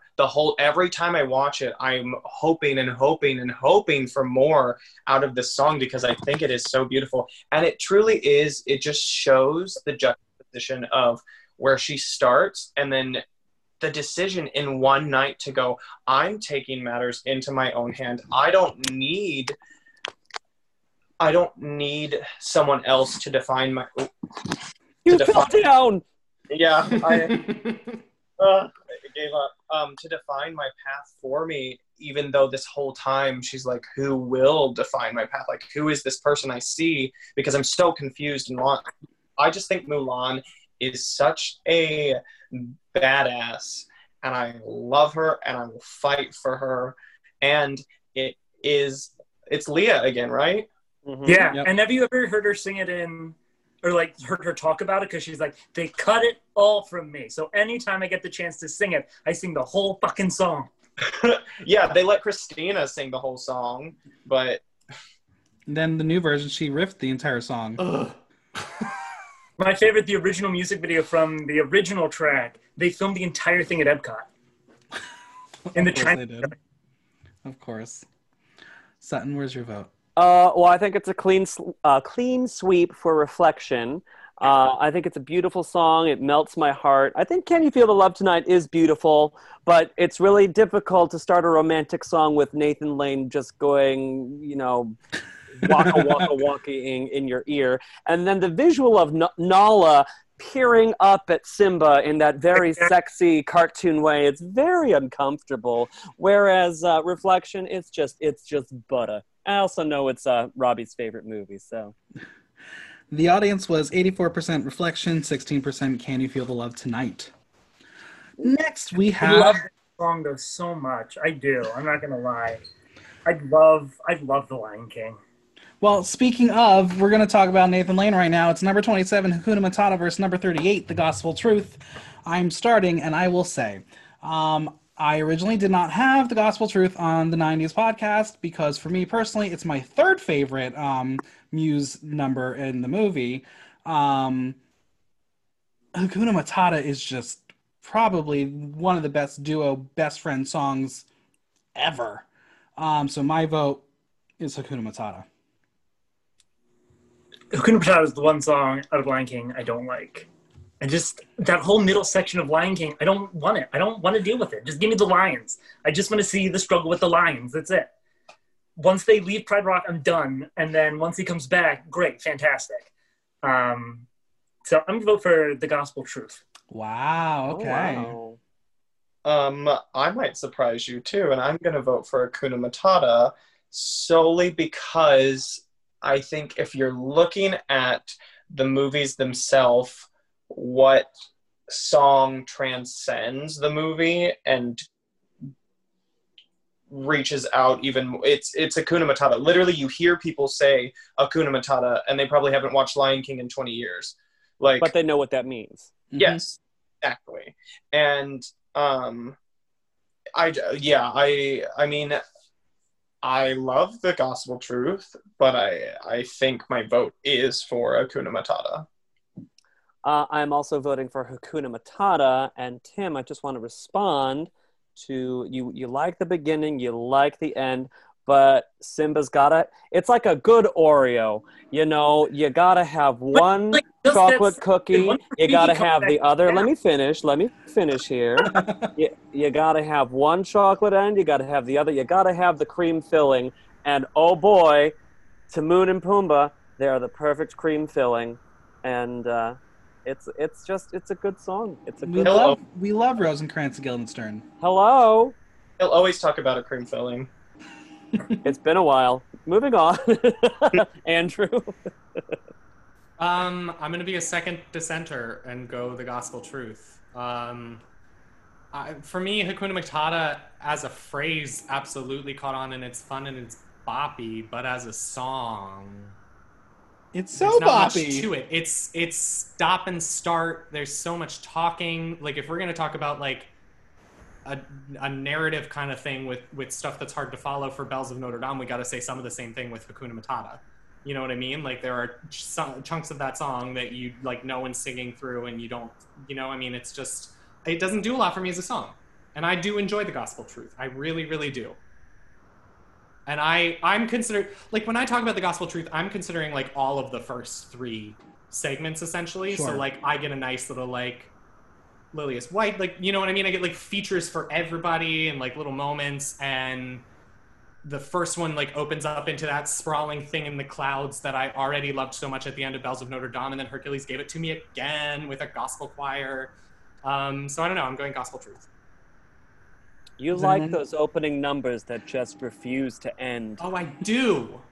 I want them to go forever. Is anyone going to flip? No.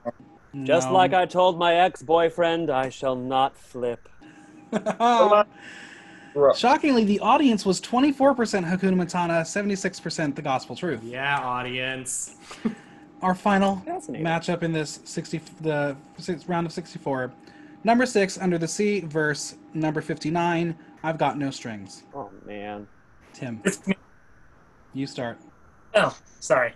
It's Under the Sea. I love Under the Sea. It's catchy, it's fun, it's peppy, it's got great patterning in the middle, it's got great fish puns, which I'm always about. So, yeah.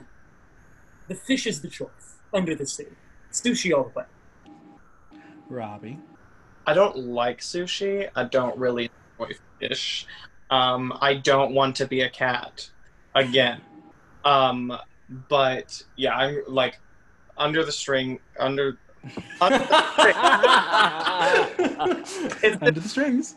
It's been this new mashup I've been working on, where I feel like I'm under the strings of the patriarchy and just, you know. Ooh. Okay, did I break you? We're good. But yeah, Under the Sea, and I don't like. I know we're sticking with source material, but I will say that I sometimes believe I'm Titus Burgess when I'm in my bathroom or my car, you know. I think we all have pretended we are Titus Burgess at one point in our lives. I'm also going with Under the Sea, and I know this will probably come up later and when we start fighting for more serious things, but it won an Academy Award. Mm-hmm. I know Pinocchio won for Best Original Score, and it won for When You Wish Upon a Star, but Under the Sea, it is when Howard Ashman won his Academy Award, and that was the only time he would live to receive an award like that. And this is why I say to people, you have to watch the documentary Howard. Mm-hmm. And if there is one song to really remember him by, maybe it's this one, the one he won an Academy Award for. Under the Sea. Final answer. Correct. Andrew. Although his Gaston lyrics are also something else. Yeah. Yeah, I know that I have not shown a lot of love for The Little Mermaid in general, but this is the song that I do love, so Under the Sea. Clean sweep, Under the Sea. That's my vote. The audience was 98% Under the Sea, 2% I've Got No Strings. But you have to say, I've Got No Strings, it's a great song. It's a classic. It's another one of those foundation songs, but not quite as much as some of the others. The Swedish Milkmaid stuck with me as a child. I was about to say the French Horror Puppets are riot, too. That Pinocchio scared me as a child. Me They too. turned into donkeys, and then the kids never turn back, so they're just donkeys. Same, man, same. Well, 64 songs, 32 now. Thank you all for doing this first round of the Ultimate Disney Song Showdown. I can't wait to see what happens next. Oh, the stakes have risen. Yeah, it's already been vicious, and it can only get worse from here. It's true. Well, thank you all for being here. Oh, you're welcome. That's yelled so far is Tim, so. That's surprising. Oh, yeah, you haven't On the seen official Vicious. yell counter. Right, you haven't seen Vicious yet. The biggest thanks to my panel for coming on. Subscribe on Apple Podcasts, Google Play, Spotify, SoundCloud, or Stitcher, and leave us a review while you're there. If you have any questions or comments, drop me a line at theaterthenow.com via our question link. Until next time, I'm Michael Block, and that was Block Talk.